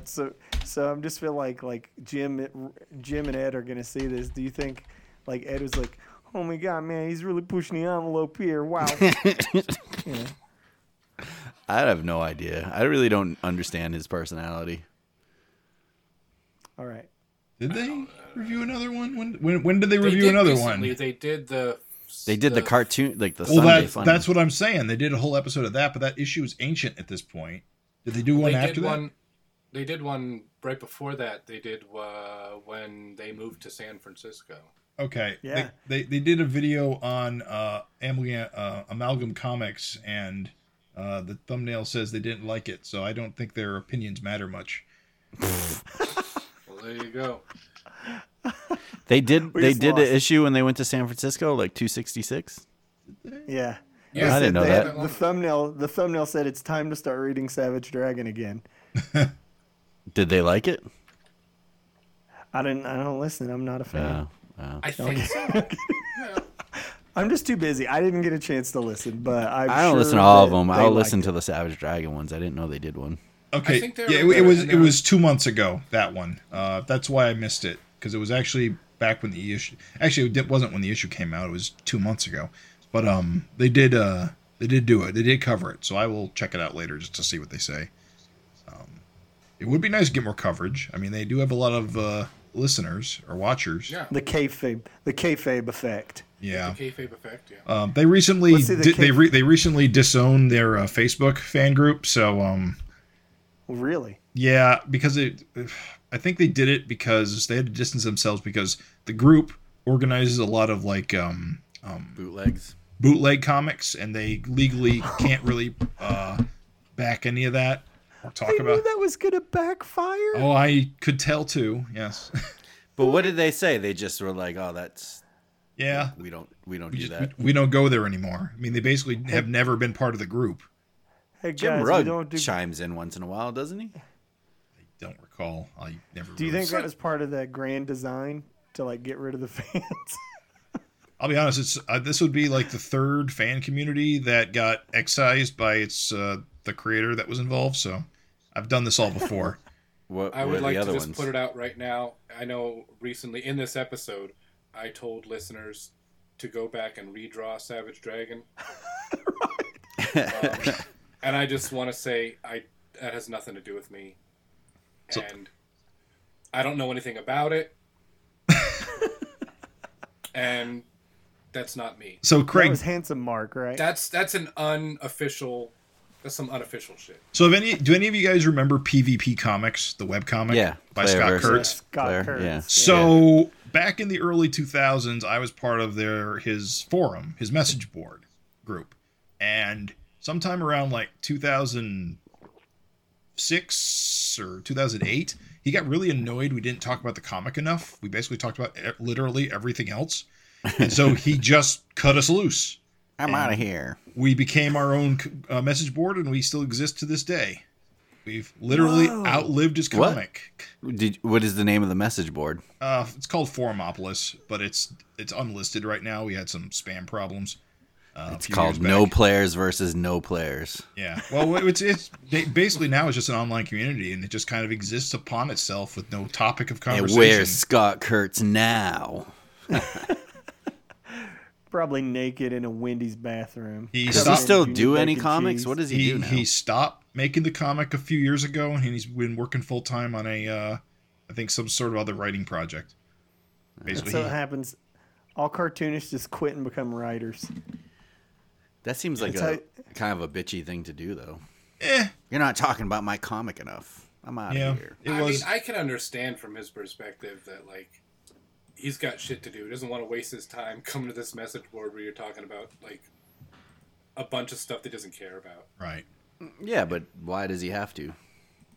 I mean, it's because it's attached to your brand, and if you don't really know what's going on, they could, like, blow back on you. Yeah, all right. I see that. But we were a good group, and it was a good group, and he was wrong to get rid of us. Because we were strong. You were probably the ringleader. We literally outlasted him. It was all you. No, not me. Rest in peace. I was actually kind of a fuck back then, because I wouldn't shut up. I wouldn't shut up about Savage Dragon, and everyone got pissed off at me that I would because I would not shut up about the indie comics I read. So I actually had to dial it back a lot because I was being a dick. And You it's not fuck. Good. It is not good to be a dick in the social community. You were giving a bad name to Savage Dragon fans. Yep. I was talking in too many absolutes. Oh, wow. Yeah, it was the best comic, guys. I'm going to get in the Internet Wayback Machine and read these comments. Guys, back to Savage Dragon. Were you named like Jim the Young Shard? I was and am the adventurer. The Young Shard boy? Magic Jim Shard. Nope. I Question, have a guys. good name. I'm taking it back. I'm taking it back to Savage Dragon before the listeners revolt. Question. Do you love or hate Super Juice? I like it. I actually think it's a really good idea. To just create a low-level super threat that is actually pretty different than anything we've seen before in the comic. What? It's just good because anybody can have it. But you think it's different than what we've seen in the comic? I mean, we haven't really had like a superhuman drug problem. What? I think was it Freak Out and like Ugly's Unlimited like all about Freak that? Out gets rid of it. Freak Out is how you get rid of superpowers. Well, how did like the Ugly's Unlimited form? I think they just mutated themselves in the radiation in the danger zone. At least I thought that's what they did. Also, Belco Chemicals poisoned the water in Chicago. Right. Yeah, that was right. it. So that was a poisoning. That was kind of a random thing. Here we have a drug that someone who wants superpowers can just take it. I guess it's on the streets. We've had like the creator giving powers. We've had different forms. It's not a drug. It's not as interesting visually as like the creator giving powers, but the fact that literally any person can just become superhuman is pretty freaking dangerous as a threat. It's decentralized. Presumably, we might go after whoever's like producing or distributing. Hopefully, as like a plot line, and it doesn't just go away. But that's exactly what the creator was doing. He was just giving like abilities to like anyone who wanted it. My problem with it is like it's just giving people like super strength, right? And I wish it was like a little bit more randomized and. Well, I think, like you said, like visually interesting. I think what's interesting about it is it kind of feels realistic, which is.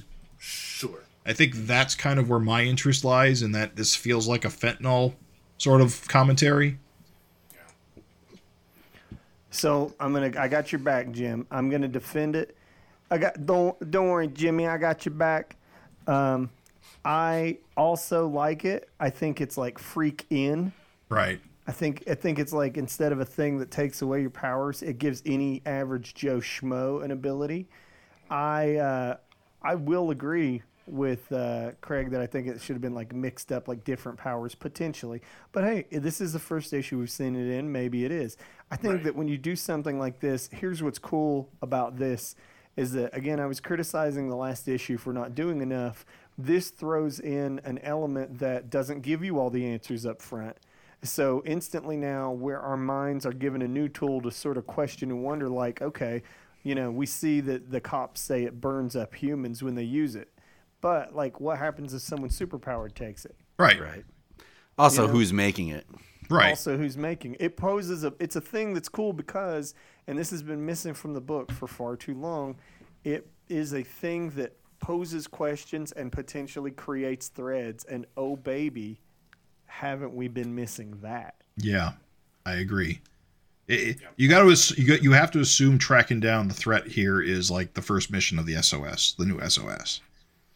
At least I would assume so. So they say it's a problem. Is Malcolm like a member of the SOS now? Like where he's like? I think he's just settling in. I think this just happened to happen where he happened to be there. Yeah, I think Maxine made some kind of mention later that like this was like his first day. Yeah, that's why I was kind of confused. Well, he wasn't tracking them down. They broke into the store he was in. No, but later on. But yeah, I don't know. Whatever. I'm not sure. I think it just counts. It's like when you're an undercover cop and like the stripper that's dancing on you starts doing coke and you're like, you're under arrest. Yeah. Freeze. Freeze, fun bags. You're under arrest. You're making my scales itchy. And then Eric here, of course, calls us all out for assuming it was Maxine wearing the schoolgirl uniform. Of course, I was curious how many schoolgirls wear schoolgirl uniforms in San Francisco. How likely that is. He lives there, Jim. You know what? He lives there, Jim. You know He what? knows. You might be right. He might know something I don't. You might be right, Raven. He knows. No, I think it's weird too. I thought that was a Japan thing, but maybe it is in. I don't know, dude. Like maybe it is a thing. Well, I mean, they wear uniforms, but I've probably never don't been to look like that. I never went to school with uniforms, although I knew of some that did. My daughter has a uniform, and it's got like a skirt like that. But that's like this is purely Japanese schoolgirl uniform. They don't look like that. Now, when you saw these girls, did it connect to you that wasn't Maxine on the cover? Not immediately. No, not immediately. Yeah, I'm stupid and I didn't. Yeah. So you okay? So you do want to know what my brain track was on? Okay, so the story introduces the jump juice or whatever it's called, the drug. Super juice. Super juice. And then skipping over the next page, we get to that page where we see the girl getting bullied. Mm-hmm. I actually thought, because of how it was colored, that this was a flashback and that this was Maxine. I thought the same thing. Probably because I'm racist. Really? Yeah. And I thought did not think this was a flashback. I thought the story was setting up that Maxine was going to take it. That's what I thought. That's what I thought. Yeah. That was my train of thought until the story, told me different. Well, just the way it's colored, all like monotone with like no backgrounds, just red. It looked like a flashback. She's got gap teeth. Right. Maxine. That's a visual cue that it's not Maxine. Right. But but here's the other thing. I'm dumb. Me too. And I wasn't noticing that when I was reading. No, I didn't know it wasn't Maxine until Malcolm got punched in the third act. Well, until he finds her in the rubble of the school. That's when I figured it out. I, like Craig, assumed that we were reading the villain arc origin of the girl who would not be Maxine. Yeah. I assume, Craig, when you read that, even though it was colored that way, you were like, oh, this is the girl who's going to take super juice. Mm-hmm. Right. Okay. Hey. And also because I don't think all Asians look alike. Right. See, exactly. So, you know what's so funny about you making that crack is when I read this, I was like, oh, he played on our racism. He sure did. We saw black hair and just assumed. No, to be honest, it was the uniform. I'll be honest, because I still wasn't making the connection. Right. But not to skip over it, but Walter is coming to San Francisco via boxcar, and you gotta love it. We're not skipping over Walter.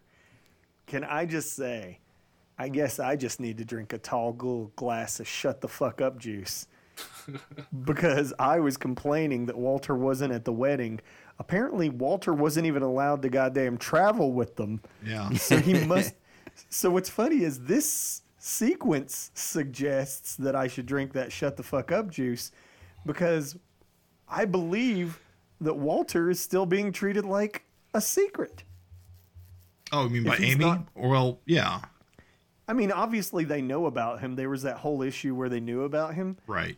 But, like, I'm saying that, like, Walter was clearly not invited to travel with the family if he's going all boxcar Willie down south. Mm-hmm. Right. Yeah, I mean, he's Amy's friend. He's not the family's friend. He's dangerous. And he's also a tiger. What efficient storytelling. Yeah. Like, if you really pay attention, this is why he wasn't at the wedding. You don't invite a hobo to your wedding. Well, I mean, no obligations to escort this tiger man around the country with him. Right? Yeah. Friend of the family? Fuck you. There's some great looking hobos in that second panel. This whole page is great. Yeah. Yes. The comedy is wonderful. Feet don't fail me now. The boxcar. Like Just the trail of the boxcar coming down the tracks. Yeah. Yeah, but yeah, those hobos look fantastic, dude. Are these hobos actually bumming off another hobo? They broke the hobo code.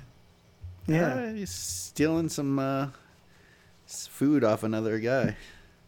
Well, they're gonna. That's how it works on the trains.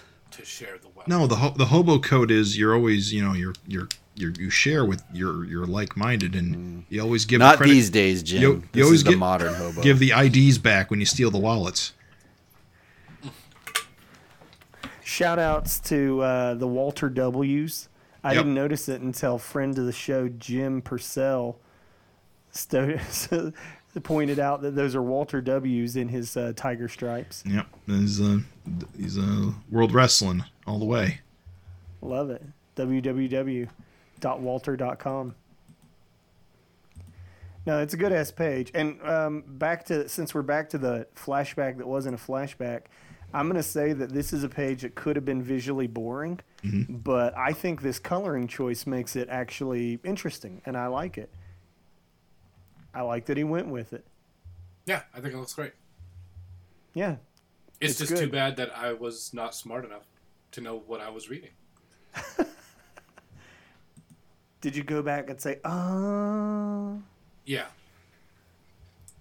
It was when the cops were like, oh, this schoolgirls hopped up on super juice. I was like, that wasn't Maxine, you idiot. It took me that long into the issue to realize it. Hey, guys. What's up? You know what's so funny about this like meme rant that Maxine has? I do not like this page. What's crazy about this rant is that, like, spoiler alert, if you follow Eric on Facebook, it's the same thing he was bitching about, right? Yeah, it's like the verbatim thing. And I posted in the comments, I was like, I have not seen that at all. And he's like, it's everywhere on my timeline. I have not seen it either. Well, he's probably got a lot more boomers on his timeline than we do. That's a good point. Family and friends. I had not seen this once. Like, he was the only place that I've saw that. I've heard of it before, but not to the point where I'd get angry about it. That you would dedicate an entire page of your book? Absolutely not. No. To ranting about it? I do like when he occasionally gets his Facebook rants and just puts them in the book. Yeah. It is funny to see Maxine this worked up about it. I will say that. But, I mean, I will say, though, that, like, it's hilarious because you get all those words, and I don't know if you guys are the kind of comic reader that I am, but, like, my eye sort of glances around the page when I know I got a lot of reading to do. And there's no way you couldn't not see that last panel and be like, oh. I'm going to skip this for now. Right. Still talking about calendars. So, Raven, we were wondering how you feeling about this. Say, are you Savage Dragon? Even better. You're the young fellow who saved our world from aliens and put a stop to Osama bin Laden when he became a giant irradiated rage monster. Now be careful, Raven. That voice is still under trademark or copyright. Read the flick your bean part. That's the best part. Read the flick your bean. And I'm a big fan of your viral video. The way you flicked your bean and sprayed the crowd in front of those strippers was a masterclass in self-abuse. It was such a turn on. I've got something of a Steamboat Willie myself, if you know what I mean. This is why I had to come back. It is. I had to get my life back and I had to get my life together and come back to the show just for this moment. Raven has been practicing his voice this entire time because he knew it was coming. I knew for years. You think Maxine thinks she's gone too far finally? When the cartoon mouse is coming asking for it? So, like, the funny thing is that I was like, yo, as soon as I saw Steamboat Willie was public domain, I was like, is Eric going to put him in the book? And, dude, I would have never in a million years guessed this was how this shit was going to play out. This is the fucking funniest shit. I was dying reading this. And those creepy guys. It's creepy. Is this the first published book that has a Mickey Mouse? like maybe public domain Mickey? maybe. Probably. I'm surprised it's not on Bleeding Cool. Well, actually, this issue, as we're reviewing it, hasn't come out yet. So do you think it becomes a Bleeding Cool article or something? I mean, Rich Yes, Johnson will post anything not spell checked. Yeah, dude. Rich Johnson, as soon as he sees this shit, it's going to become front page news immediately. Because Eric has the luxury of he doesn't have to discuss this idea with an editor. He doesn't have to solicit it. I know. That's the best part of it. It's like he just wants to make himself laugh. He's like, I'm gonna throw this page in there because it's fucking funny to me. Yeah, like with everybody else, like they'd probably have to like convince 6 or 7 other people. Like, can we put Mickey in our book? Like he's talk about flicking your bean. Right. Well, I think the funniest thing is that like that's exactly what the fuck you've got going on here. And again, I said this issue was kind of like a return to form. Like, dude, that is what makes this book so good. Is that I guarantee you, fucking anybody else would have been like, nah, we can't. You know, it's too soon. And if we do, it's gonna be. Meanwhile, here's Eric. I think I'll just have Mickey Mouse walk up to the main characters and talk about this guy's wife's fucking porn video right to her. Wait, so he gave the number in case they're in the mood to experiment. Does Mickey Mouse show up later on? I mean, here's the thing: is Minnie is public domain too. So do we get a Mickey? That would Minnie, be wild if he had the balls to do that. A Mickey, Minnie, Maxine, Malcolm, fucking 4-way. Ridiculous. How about the middle panel on the left and the bottom panel on the left? You see that? You see that too? Thumbhead. Thumbhead. I was going to bring that up. Thumbhead. Thumbhead. Yeah. Look, there's some tangents that you don't see until they're in color, and they're staring you in the face. You know what's funny is I didn't see that tangent. You guys have become like tangent masters. I didn't see that tangent until you pointed it out. Now I can't unsee it, dude. Old Thumbhead. It's great. Yeah, I didn't see it until today when I reread it. Oh, that is a thumbhead.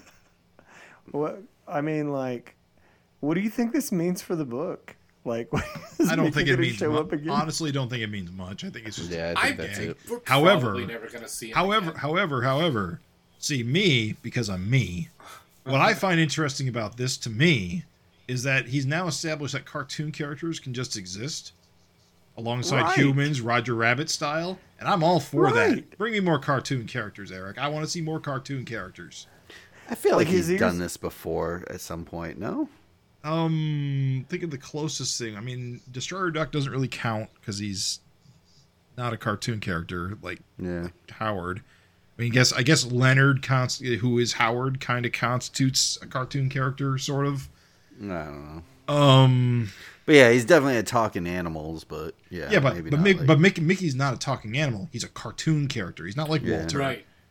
He's not like an actor. Yeah. Right. Well, I kind of interpret him as like it's like the Roger Rabbit rules. He's the actor who plays Mickey Mouse in the movies. He's ink and paint. Yeah, kind of. That's how I interpret it. I mean, you can always just play it off as a guy in a costume, honestly, and just one and done. Like I want him to be a cartoon character who lives among us. I want him to be real. I want him to be in fucking San Francisco. I want them to bump into him at the supermarket, and he asks if they've considered. Oh, well, I don't know if it counts, but we did see Popeye behind the counter, behind the face mask in the. Okay. Of course, that was in the Popeye comic strip, so he would look like Popeye. So, but Popeye is going to be public domain in like 12 months anyway. Yeah. So, but here's the great thing: is that guys, when fucking Superman becomes public domain in just a few years, is Malcolm going to finally have a Superman crossover again? Well, don't forget. Can you just do that? Well, don't forget, we've actually seen Dr. Savannah in Savage Dragon previously. Right. And technically, strictly speaking, Captain Marvel is already public domain. he can be used so you anytime. Keep him off the cover. Right. Yeah, you keep him off the cover and bada boom, bada bing. Call it Wiz We've Comics. also seen, like, The Thing has been in here. Captain America's been Well, in Savage Dragon. it's different Like an when arm, it's though. it's different when it's just an arm. They call him Mickey Mouse and have a conversation with him. When it's just like an arm, you just Right. call it like You're parody. He's He I don't know invites if we're them to gonna have see him. sex. he's the immortal homunculus from 1928. But what do you think is in his bag? Oh, his groceries. A severed head. No, this It's is why I small think bag. he's. This is why I think he's coming back, because that was the same fucking thing I thought, dude. I was like, okay, what the fuck is in the bag? It's not. Doesn't look like a regular grocery bag. What's in the bag? It's just one. It's just one bag. Right, Maybe it's his booze. 40 ounce. Yeah. Those usually come in like those paper lunch bags, though, right? I'm real curious. We got to get to the bottom of what's in Mickey's bag. That should have been the interesting conversation. What do you, dear listener, what do you think is in Mickey Mouse's bag? Right. Serious answers only. A whole bunch of uppers. Don't make this into a joke.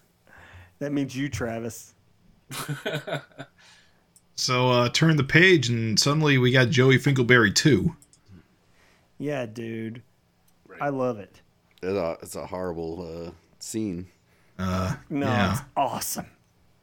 Take that, Ears bullies. and eyes and teeth. Boom. Surprised Head turns into soup. surprised it's not a path. I love those classic like Larson like tile floor streaks. Yeah. This is a beautiful double pager. And then the splash, like, that's the Mark Welser splash there. It's the splatter. Oh, the splatter. Yeah. Yeah. It looks like he fucking put ink on his lips and kissed the page. Mwah! You can't do that digitally. Right? You can't kiss the page digitally. Not with inky lips, you can't do it. I love the texture of the ceiling. Yeah, dude, this is a texture feast. Like, there's texture on the ceiling, texture on the tiles, texture on the floorboard under the lockers.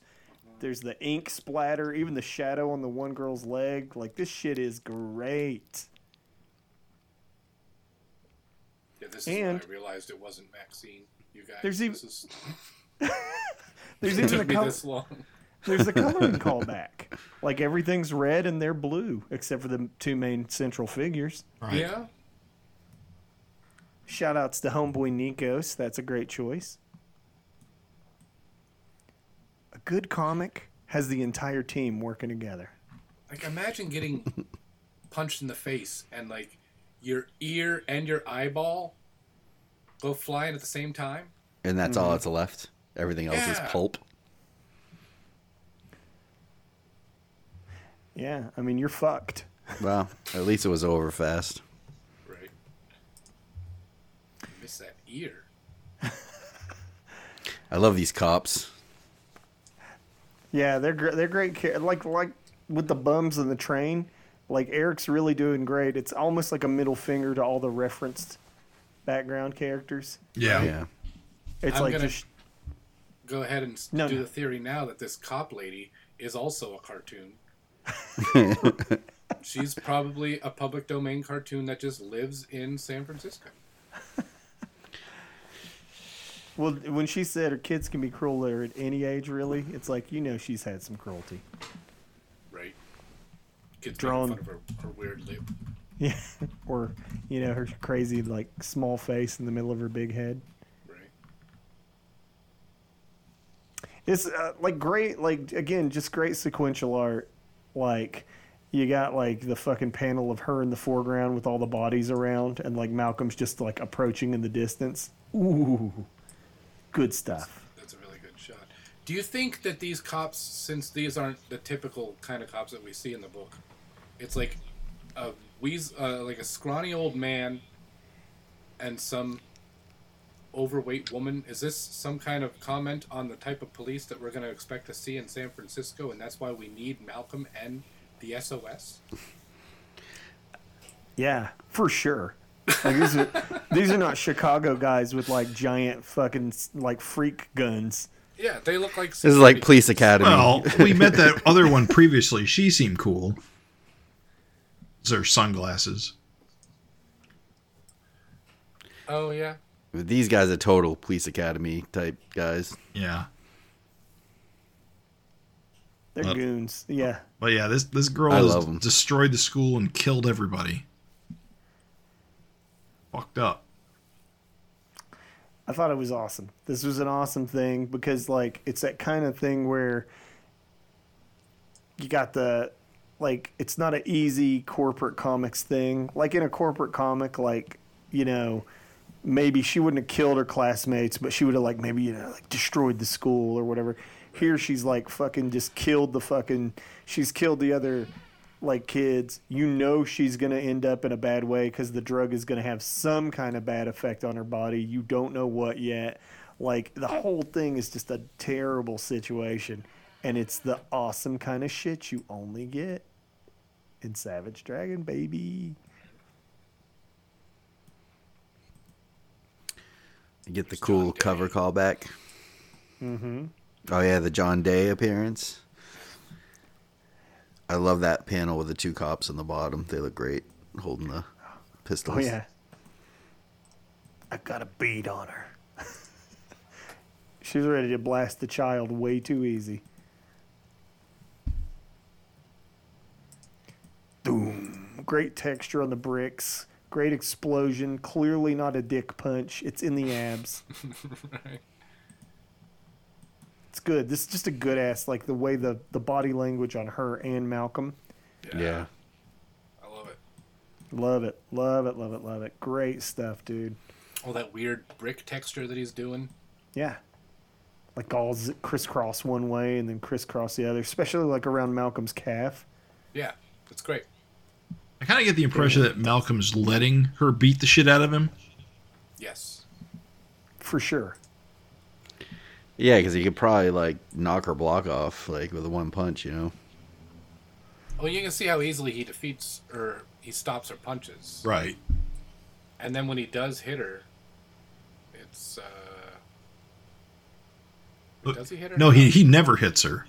He never hits her. I'm thinking of the guys in the beginning. No, the only thing he does is he grabs her hands, immobilizes her, and gets kicked for the trouble.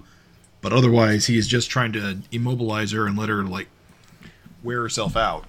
That is... Get it out of her system on him, because he can take it. Yeah.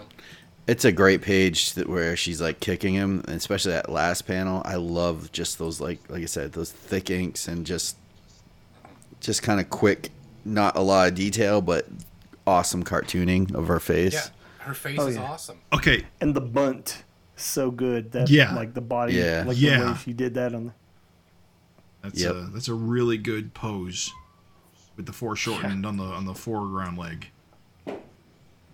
Yeah, 10 out of 10, man. This is good action, good cartooning, just excellent. I love his scratchy panels. Yeah, you mean with the borders? Yeah. The dry brush stuff? Yeah. Yeah, like if you look, you even see the ink spatters like all over the page, which that's good. Like I love that they didn't clean that, like he didn't clean it out. Yeah. It's good shit, man. Bunt. It's so good. I don't think we've had a bunt in 30 years. No, it's a good bunt. Yeah, and again, the cop with the big nose and the weird upper lip. What a cartoon character. Like, again, I love that chick's face. Like, these two are good characters. Awesome. Are they going to be recurring characters? I hope. Yeah, that'd be cool. I always like reoccurring characters. Is like the familiarity of just seeing guys pop back up that you've seen before. Just the same, like, news reporter and the same... Yeah. Even, like, back in the day, like, the same cops, you know? Yeah. Mm-hmm.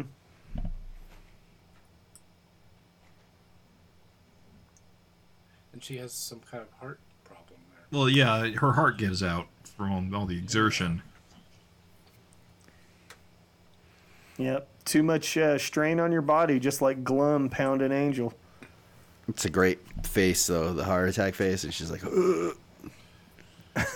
When Ric Flair had his heart attack and when he was cutting a promo in WCW. That's a nice deep cut. You remember that? Was it like they have it recorded? Yeah, I'll send you the link later. It was like a real heart attack? It sure looked real to me. Jesus Christ. Yeah, I thought it was a work, but Wendy Williams had a stroke on TV too, and the clip is insane. Ugh. She just started talking gibberish. She got big eyes and just started shaking and fell over, and I was like, horrifying. But she lived, so you can laugh a little, it's fine. But she's all fucked up now. Ric Flair is never going to die. No, he's immortal. Yeah, Nothing he's replaced all his blood with cocaine. And alcohol, yeah. Mm-hmm.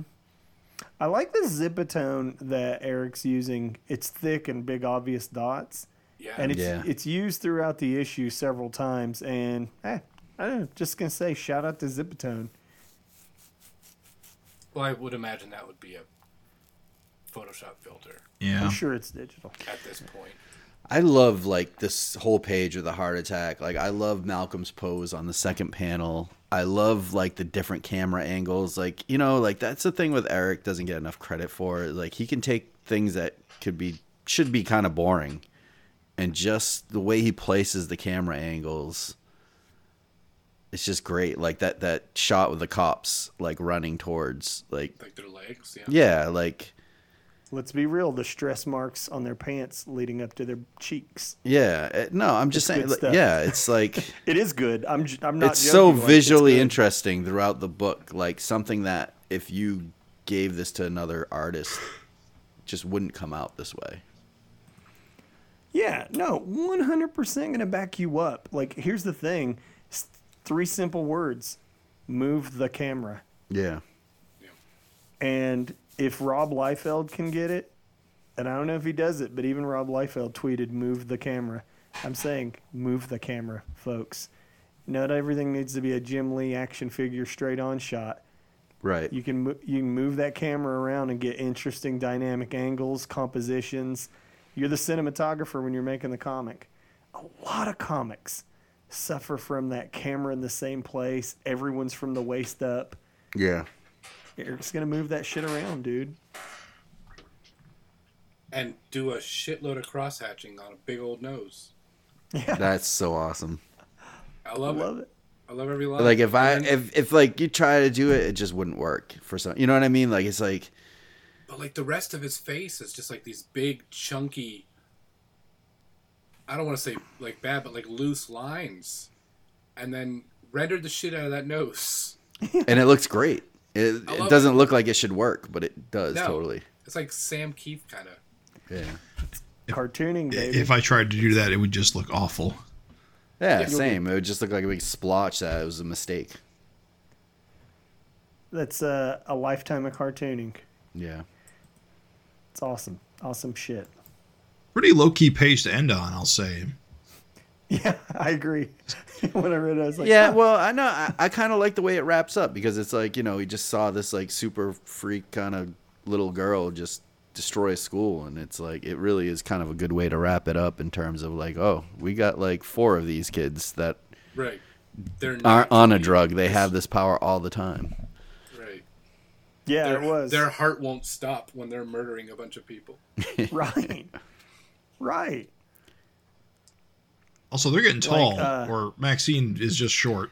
No, the kids, I was going to mention that. Like, the kids definitely, like, grew bigger. Like, they're, like, definitely look like thinner, like, 8 or 10-year-olds. I don't know how old they are now. Anyone have any idea? They got to be going on 10 or 12 because the angel we saw was, like, 6. And so I guess that's to be in the merging of the multiple Earths happened about 6 years ago, real time. And the kids were definitely around then, so they got to be a bit older than that. Suppose I could go check their birth dates. I'm going to go ahead and praise another subtle piece of storytelling. We saw Maxine hoed out in the earlier part of the issue, but she's wearing this super cute outfit to pick the kids up. Hey, guys, that's just good parenting. Yeah. So I think they're almost 9, right? Or was she so creeped out by Mickey Mouse? Well, this is the same outfit she was wearing when she met Mickey Mouse. Was it? I'm pretty sure she was wearing the button up with the mini skirt. Yeah. It is. You're right. Sorry. Yeah. So this is the same day. This is the same day. I'm glad that the issue ends on a shitty Larson car, though. And I mean that sincerely. You know, I miss him. Instead of some traced. Amy Dragon was born in 2015, so she is 14. No, my math is bad. 9. She's 9. Not quite 9 yet. Yeah. Well, Maddie's in school too. Like she was the youngest, and she's in school too. So it's like, huh? Yeah.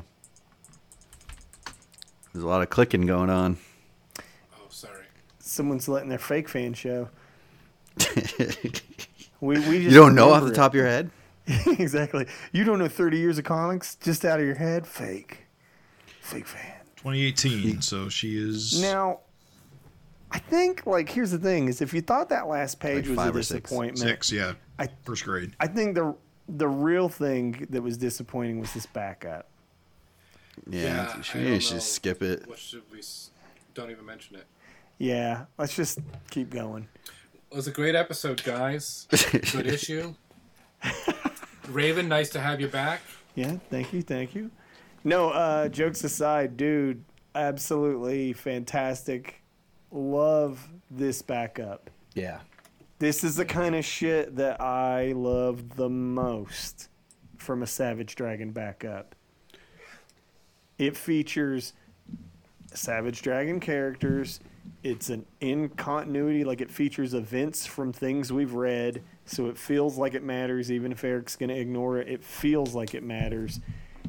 And this shit is just TNT. You, Mark, artists, we got Rich, Gods of War, Johnny Raygun, Sergeant Werewolf, Woodall, also contributing the words. Beautiful music you two make together. Beautiful music. Who did the letters on this? Jack Morelli. Jack Morelli. Nice.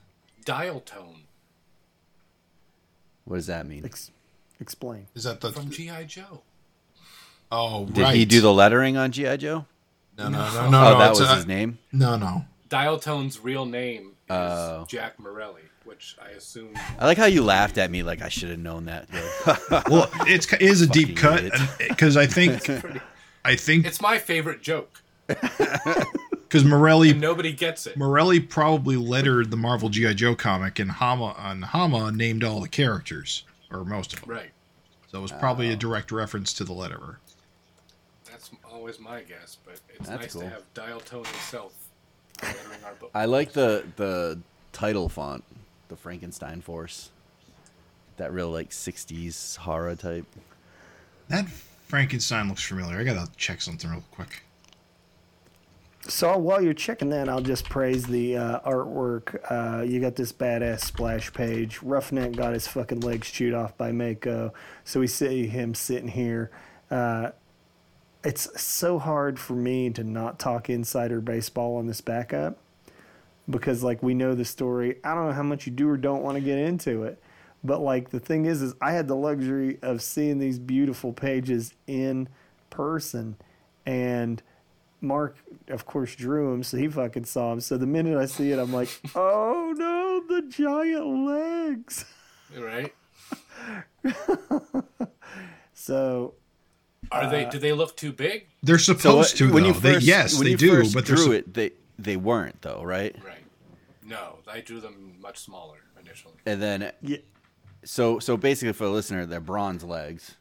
Right. With Roughneck's body, and then Eric kind of had he was like, those legs should be bigger, right, or something. Braun's like 10 feet tall. Yeah, these aren't things that the artist was considering when he was drawing these pages. I love it.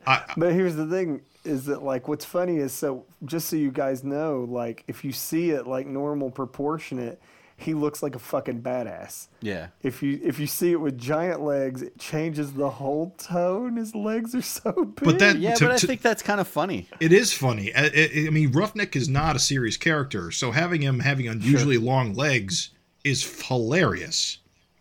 So, well, yeah. Can you talk about this, like the making of this a little bit, like, or is it? I can. Yeah, sure. Did you go back and redraw it, or did you just expand, like cut and paste, kind of? We just kind of went in and made them bigger. I wasn't going to redraw anything. Yeah. And it was all colored by then, so we just kind of went in Photoshop and just kind of enlarged them. It is a bit fucked up that he made you redraw him. But he took so long. You guys had this in, right, for like months before he said something. Yeah. I remember, like, because it was like originally it was going to be in the issue before. Yeah, no, we had this done a long time ago. And yeah, it was like, we'll see who gets things done or whatever. And I know that was you the guys... thing, was because how this story even came about is like Rich was proposing, like, maybe because we're like, there's so much Spawn shit, there needs to be more Dragon shit. So I think Rich was like, maybe you could have like a spin-off book about supervillains or something, or like even like a running backup. And Eric was like, what I really need right now is to fill this 100-page book that I just solicited, because I don't have stories for it. So it's like, if you guys want to come up with something for that, that'd be great. So Rich came up with some ideas. One of them was a North Force story that Eric found some logic problem with it, so that got shut down. Another one was like a story about Thor on trial for all his crimes over the years that Eric didn't like. And Rich and I were like, we're just beating our head against the wall. We're like, I don't know what to do. And we're like, he says this in an email. It's like, we were trying everything. So we even we're thinking of an idea where Roughneck gets new legs. And Eric's like, well, that might be a good idea. Why don't you go ahead and do that? That's an Eric Larson good idea. Right. So he's like, he should have bronze legs. Go write it. So okay. So since we're getting into the insider baseball, I'll just say. So I thought that you had Braun looking. I mean, you had Roughneck looking pretty badass, honestly. And the idea of him having super powered legs is kind of kick-ass too. So the funny thing is that like this hits my eyes as he looks goofy and wrong because I saw it the other way. And so now that we've discussed that you had to Photoshop the legs and fix all the art, it just bakes my beans. I don't know what I don't know what the decision making was, where you don't just have Dr. Pugly change one line of text instead of changing all the art. Because like he even says, good, it may take a bit to get used to them. They are considerably larger than what you're used to. But like what would have been just as easy to do is have him say, good, I even resized them to fit your body. And then with one line of text, you could have fixed the problem, finger quotes, instead of having to change all the art and make him look goofy and everything. It's fine.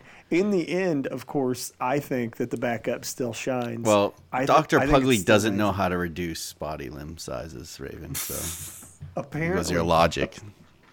I think what it comes down to is we see him reduce a monster. Suggested him having these giant legs because he thought it would look stupid. But then when the pages came in and they didn't look dumb, he's like, well, what happened? You ruined my joke. Make him look dumber. Make him look dumber. That sounds like Eric. I mean, the first time we see Pugly, is he not reducing a monster in size with a remote control? With one button. Yeah. He pushes one button and it shrinks down and he just takes... So I'm just saying it would have been so easy. It's okay. I honestly... Who chose Go ahead, sorry. Or I'm sorry. The last thing I'll say is that like it was hilarious to hold this story up because I knew it was done before the wedding issue. and I thought it was gonna be in the wedding issue, and the wedding issue really needed fresh material. Yeah, and so it's like needed one less Megaton story and more. And of this. when I got that, I was just like, where's the Roughneck story? All right, I'm done. Go ahead. The Dr. Pugly, did you guys choose him from? I remember he showed up in like the Jack Staff thing. Is that where? Yeah, that was. I was trying to think of who we could use, and I originally suggested we use Dr. Savannah because I knew he was already established as like a mad doctor. Yeah. Yeah, I'm like, who's a mad doctor? We could use Dr. Savannah. And I was talking with Gavin. He's like, well, that's that Dr. Pugsley guy, that Professor Pugsley. I'm like, he's probably never going to be shown up again. Let's try him. So we put it in the story, and Eric approved it. He let us kill him. Nice.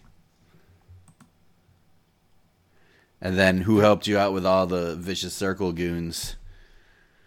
Did Gavin like give you like a list of who was recently killed or something? No. Well, the original story that Rich wrote, because Rich came up with this Frankenstein Force idea. That was all him. Which is great. It's really good. Yeah. The story that he wrote, and he wrote like full script dialogue. It had like dates and stuff. It was all about Professor Pugly collecting all these parts of dead freaks, putting them together, and like doing his experiments, and then having them fail and trying new things. And then at the end of the story, he's perfected it. And then Roughneck shows up with his new legs, and like that was the end of the story. But I was like, Rich, this is a really good idea. The problem is Eric's never going to run with this ball that we just tossed. You know, like if we want to do a story with Frankenstein Force, like we have to pretty much do it ourselves. Yeah. Because Eric doesn't really give a shit about backup stuff that he wasn't involved in. He never continues it. Right. No. And I don't blame him. But so, like rather than have this cool idea just go nowhere forever, I'm like, we'll just start it out with Roughneck's already got the legs. Right. Yeah. Good call. Absolutely. Yeah. That was absolutely the call. The story that Rich wrote was really good, but I was like, it's a lot of just him messing around in his lab, and let's just cut to the chase. Right. I'm going to convince Rich to share the script online. If he wants to do that, I'm sure that he'd be fine. But do you have a list of all the freaks that are made up of the Frankenstein freaks? I had a list because I think that's what slowed me down the most was like looking up who was dead and like what parts were still. Some of these guys get more screen time than they ever had. Yeah, I had to like find like that tech head guy has been around since like the 20s, hasn't he? I don't. No, Tech Head's been around that long. Oh, maybe it's like just since like 180. There was that other guy with the green head. It was like Artillery. He's been around since the 20s. I want to know whose torso Pucker's got because that looks really familiar to me. That's Sickly. Sickly? Right? That's Sickly. Yeah, and Bare Hands. Oh yeah. Wait, is Bare Hands dead? Dude, whose giant arm is that in the background? I couldn't figure that out. That's Chaos. That's Chaos. Oh shit! I wasn't even thinking of that. Control. Yeah, because he shows up later on, like the giant arm, is just like smashing someone. It was pretty cool. Yeah. I want to use I have a big dumb arm. I wasn't even thinking Chaos's arm. That's wild. Well, I wanted to use guys that like had died recently, and without going back like 50 issues. You got that Myotis guy's like ear. Yeah, he's in the there. bat guy. What the fuck? Bare Hands is dead. Fuck. Dude, who's the Hell Eyes guy? The guy with like the one eye monocle thing. Whose body is that? That's not Undermine. Who is that? The green one? Yeah. I think his name was Artillery. Oh, that showed up a lot. That costume. Warfare. I don't remember his. Yeah. Might be Warfare. Yeah, he showed up in like a panel. Yeah. It's just I remember that costume and I couldn't place it. And Scott James did a story with him in it too. Yeah. And then who was the one like on the tech head, like the pink leg with like the snake thing around it? What is that from? Is that like one of the worm guys or something? I think the name was like Rot Gut or something. Ah. I've got a list of these guys somewhere. I was going to try to find it because I knew you guys would be asking who all these parts were. Don't worry about it. Split head, Death Gaze. Oh, it's Death Gaze, right? Is not Death Gaze is the guy with the monocle. And Bug Eye. Split Head has got like the... I gotta say, these guys at the poker game are cool. I suspect you created those. Yeah, those are all new guys. Is that Woodsy the Owl? The Owl's great. Is that Woodsy? No, that character is named Weird Owl. Oh, dude, yes. Weird Owl. Who's the boxing glove guy? Tough Jeff. Tough Jeff. Good stuff. What about the guy with the mustache with the Bucky costume? I think his name was the poorly behaved rascal, something like that. I gave him some dumb, long-winded, pretentious name. The badly behaved. The flame guy. I love the flame guy. He's got like the tube arms, like very young bloodish. Well, Mako-esque. That guy's name is Firearm. He looks like a Freak Force villain. Yeah. Whose job was it to put what cards on the cards that you drew? I did all that.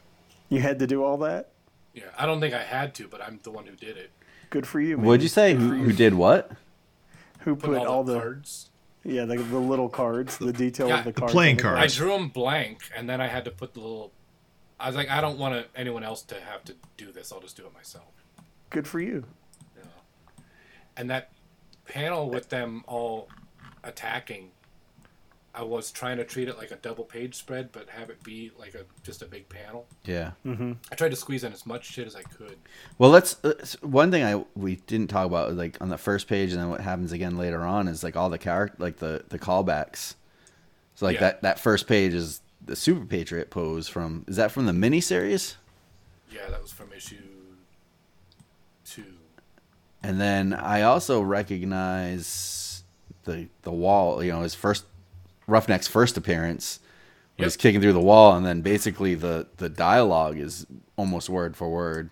Dialogue's pretty similar there too. Yeah, those are the only real callbacks that I had. But I definitely wanted to call back to his first appearance because now he's got these legs. He can kick through walls twice as hard.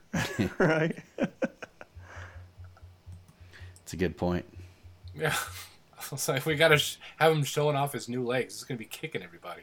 So even when they're fighting, he's just kicking guys. Can you imagine he's peeing through Braun's dingus? Oh, I'm sure it's massive. I know. You know, that's exactly what I was thinking. I was like, the size difference. Yeah. Of course. I'm sure it's massive. Yeah. See. Yeah. When Rich did that story that he wrote to me, and I was like, Rich, we got to change this up. The problem was he was so busy that he couldn't come back to like coming up with a new plot for like a week or so.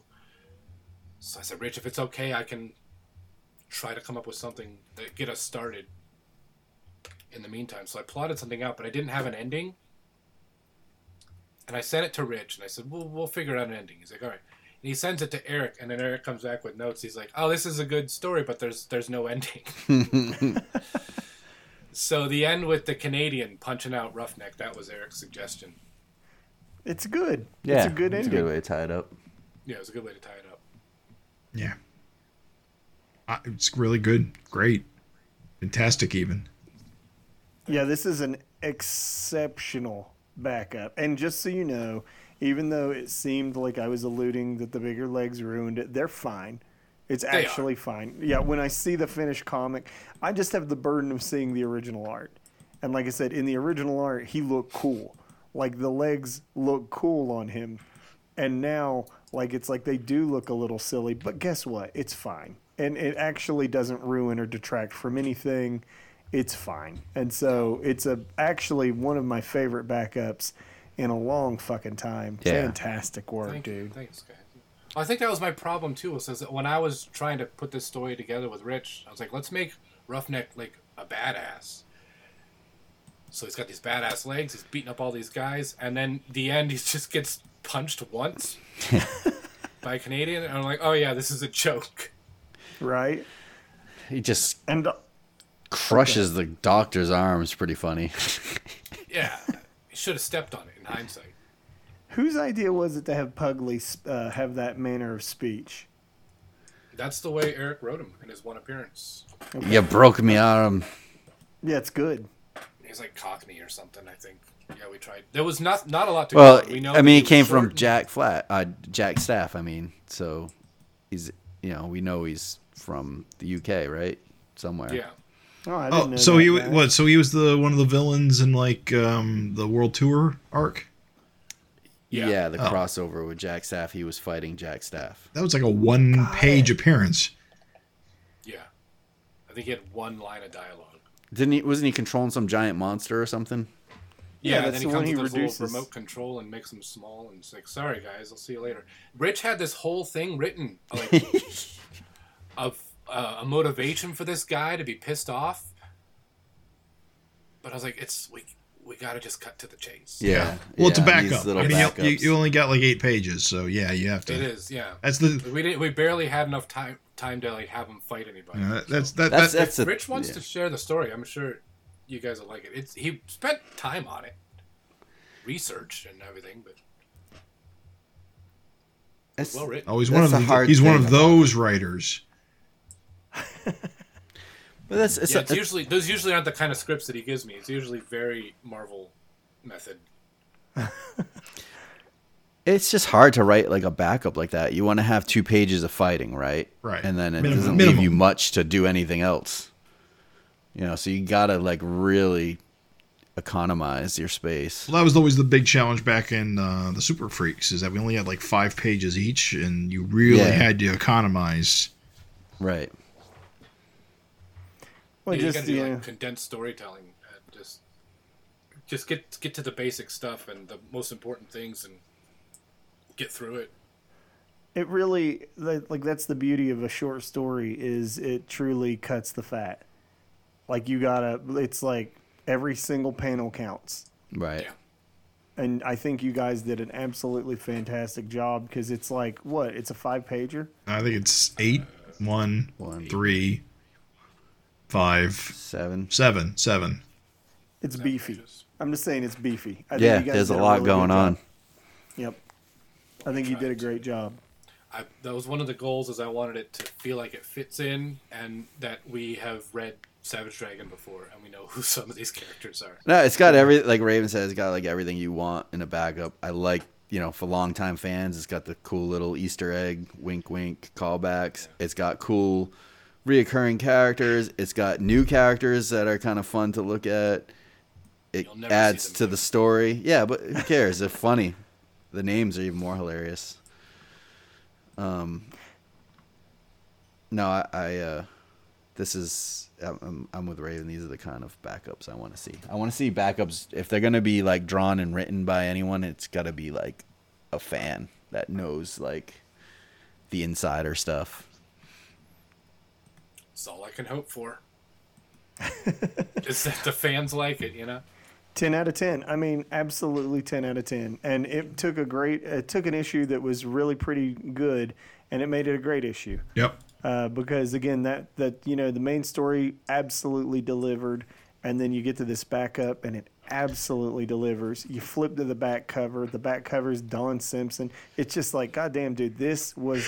What's funny is I shit on the. I'm so glad I didn't have to record that episode. I shit on the wedding issue so hard. Because it dropped the ball, and it was such a disappointment in a lot of ways. But like, this issue is everything you could want from Savage Dragon. Like, it totally, like, 180. Like, I was like, okay, dude, like, that's the thing, is a bad issue of Savage Dragon is a fluke. There's like way more good ones than bad ones. So this one definitely felt like a return to form.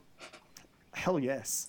And it's it's nice to be sandwiched in between like a nice dragon story and a Megaton Man. Yeah. Pinup. And a classic. Like, that's such a classic matchup. The only problem is, like, when I tell people, like, go buy the new Savage Dragon, I've got a story in it, they're going to read it like, is this cum?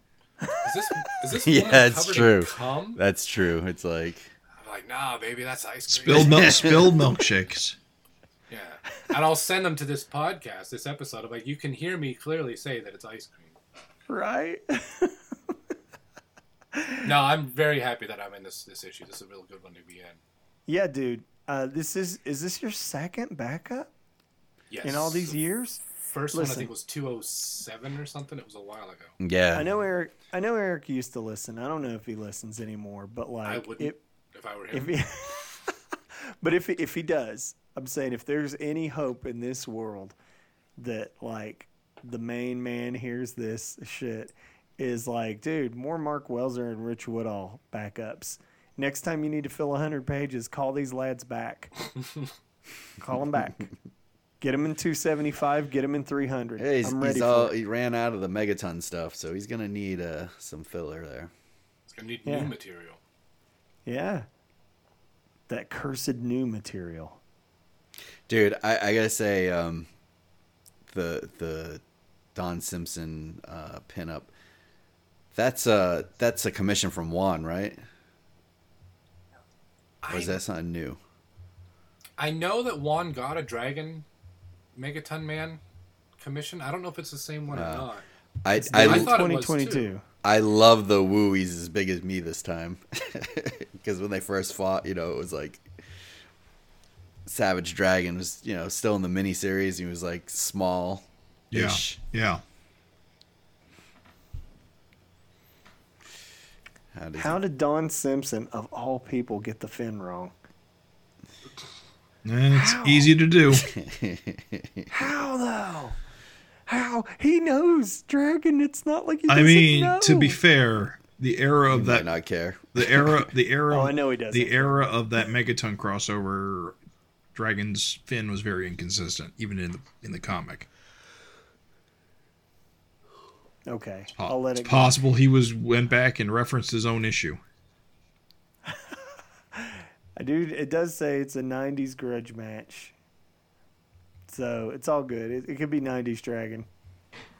And it's nice that we were able to identify the artist of the pinup on this issue. Because poor Ryan Alexander Tanner was very upset that nobody could read his signature. Didn't know who he was when we did our last episode. Yeah, it's our fault for not having the letters pages. I'm sure it was written there.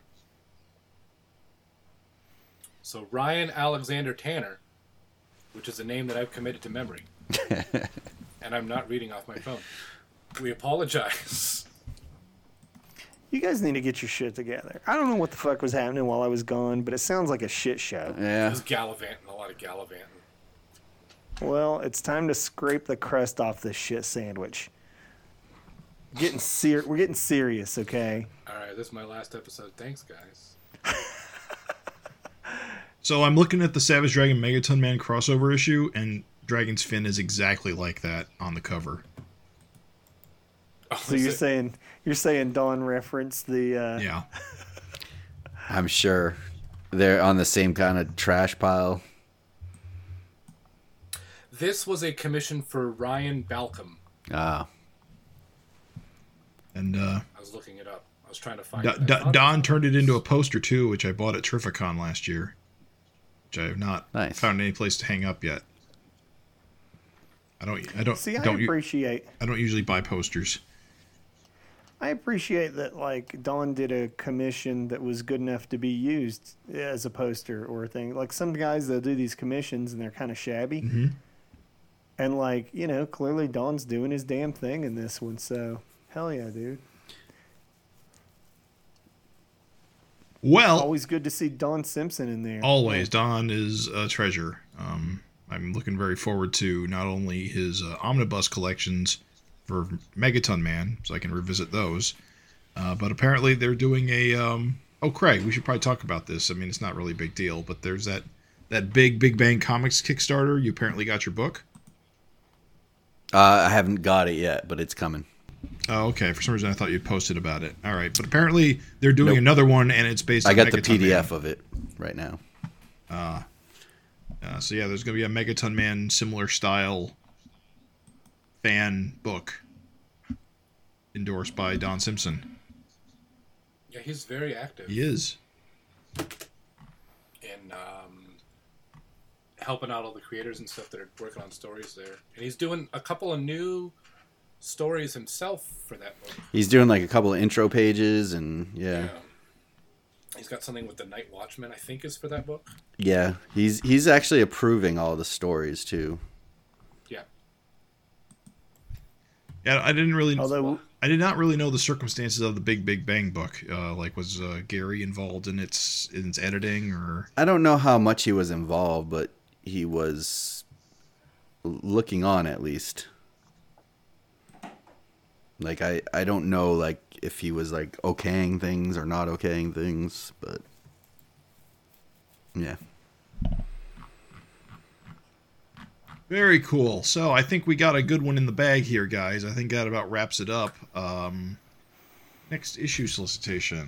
I did not even think to find that. Hold on. You mean to say, on the next issue of Savage Dragon. Savage Dragon 269.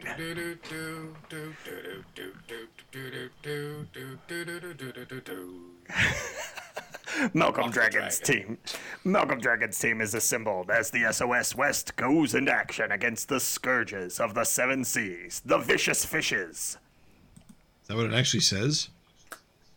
That's exactly what it says. Who the fuck are the Vicious Fishes? This is the first time you're hearing this? Yeah, actually, I don't think I ever read the solicitation on that one. Beautiful cover. We get to see the twins, like both of them, behind Malcolm and Angel as they like tackle the hands of an ugly. It's awesome. 269. Look it up. Nice. Do you think the Vicious Fishes are behind the Super Juice? I've got an even better question for you. We've got twins. All right, fuck me then, I guess. Go ahead, Ruben. I guess I'm done. No. This is issue 269, and we got twins on the cover. Uh-oh. Do you think we're going to see 269s in this issue? You know what? That was a much better question. I'm sorry, dude. I'm sorry I was mean to you. No, I apologize. I'm sorry, dude. You were right to do that. 269. That's perfect. Does Eric have the willpower to resist that joke? If he is listening to this, he's going to redraw that page right now and make sure that it happens. He's erasing right now. He's like, damn it! Why did I think of that? Well, I guess I got to, you know. Too late now. No, I can't wait to see the Vicious Fishes. They're the scourges of the Seven Seas, don't you know? I remember hearing that recently about them. Yeah, it's all anybody in the West can talk about. Hopefully Jimbo's a member. Oh, we're never going to see Jimbo. No, we're not. It's okay to never give up hope. And annoy everyone around you. There should be some good backups coming up in like that issue and on other ones too, right? Because I know a bunch of people, I'm sure, did some for 267 that didn't run. Oh, really? Oh, yeah? I assume. That's what I'm assuming, because I know ours was supposed to run in there, and he's like, I'm just going to go ahead with this Megaton stuff. So I'm assuming that there are other stories that he's got banked. I don't know. My assumption was, and this was based on nothing, is that he didn't have that much stuff to print, and so he ran all the Vanguards instead and bumped you because the page counts didn't line up right. Am I wrong? But isn't there a Greta Gearbox story floating somewhere or something that? They yes. keep mentioning this Greta Gearbox story that I thought had an artist. Yeah, and then something happened and like he's just disappeared, and I'm just like, bro, throw it my way. I'll draw that Greta Gearbox back up for free 99. Greta Gearbox disappearing from the book is one of the most annoying things to me because she was such a good design and potential character, and now because of whatever this is, she's just gone. Look, I just want her and Walter to like team up and beat up people. That's all I want. That's fantastic. I support that. I'm just saying, we can't be the only people that finished a story and then didn't make it in the book. There's got to be more. Okay. Hopefully. I'm not saying that because I have secret information. I have a hunch. This sounds like he has secret information, fellas. I really don't, but I got to imagine other people drew a bunch of cool shit, right? I have no idea, honestly. Yeah, I don't know either. I got nothing. No insight. Right. Well, if I'm wrong, then that's fine. I'll eat my hat. Okay. I've seen it. It's pretty big. I'm wearing it right now. My hat. Yeah. I bet you I know what kind of hat you're wearing. It doesn't matter what kind of hat. It's a cool hat. So, thanks for listening, everyone. You, of course, can always find us at savagefincast.com, and you can email us your questions, your comments, your corrections, and your interesting conversation responses to savagefincast@gmail.com. You can find us on Spotify and YouTube and iTunes. And I guess now YouTube Music, which sucks and I hate. Don't recommend it, but it's there. What an endorsement. It forgets where you are in your freaking podcast. It's like the one thing a podcast app should do. There's a reason this isn't under Philadelphia. Yeah.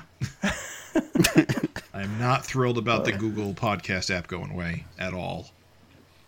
Oh, YouTube. Because Google owns YouTube, so they got to 6-6 synergize. Ugh. Anyway, enough of that. So thanks for listening, everyone. Have a good one. See ya. Take it easy. Welcome back, Raven. Thanks, oh, good. bro. Someone finally said it.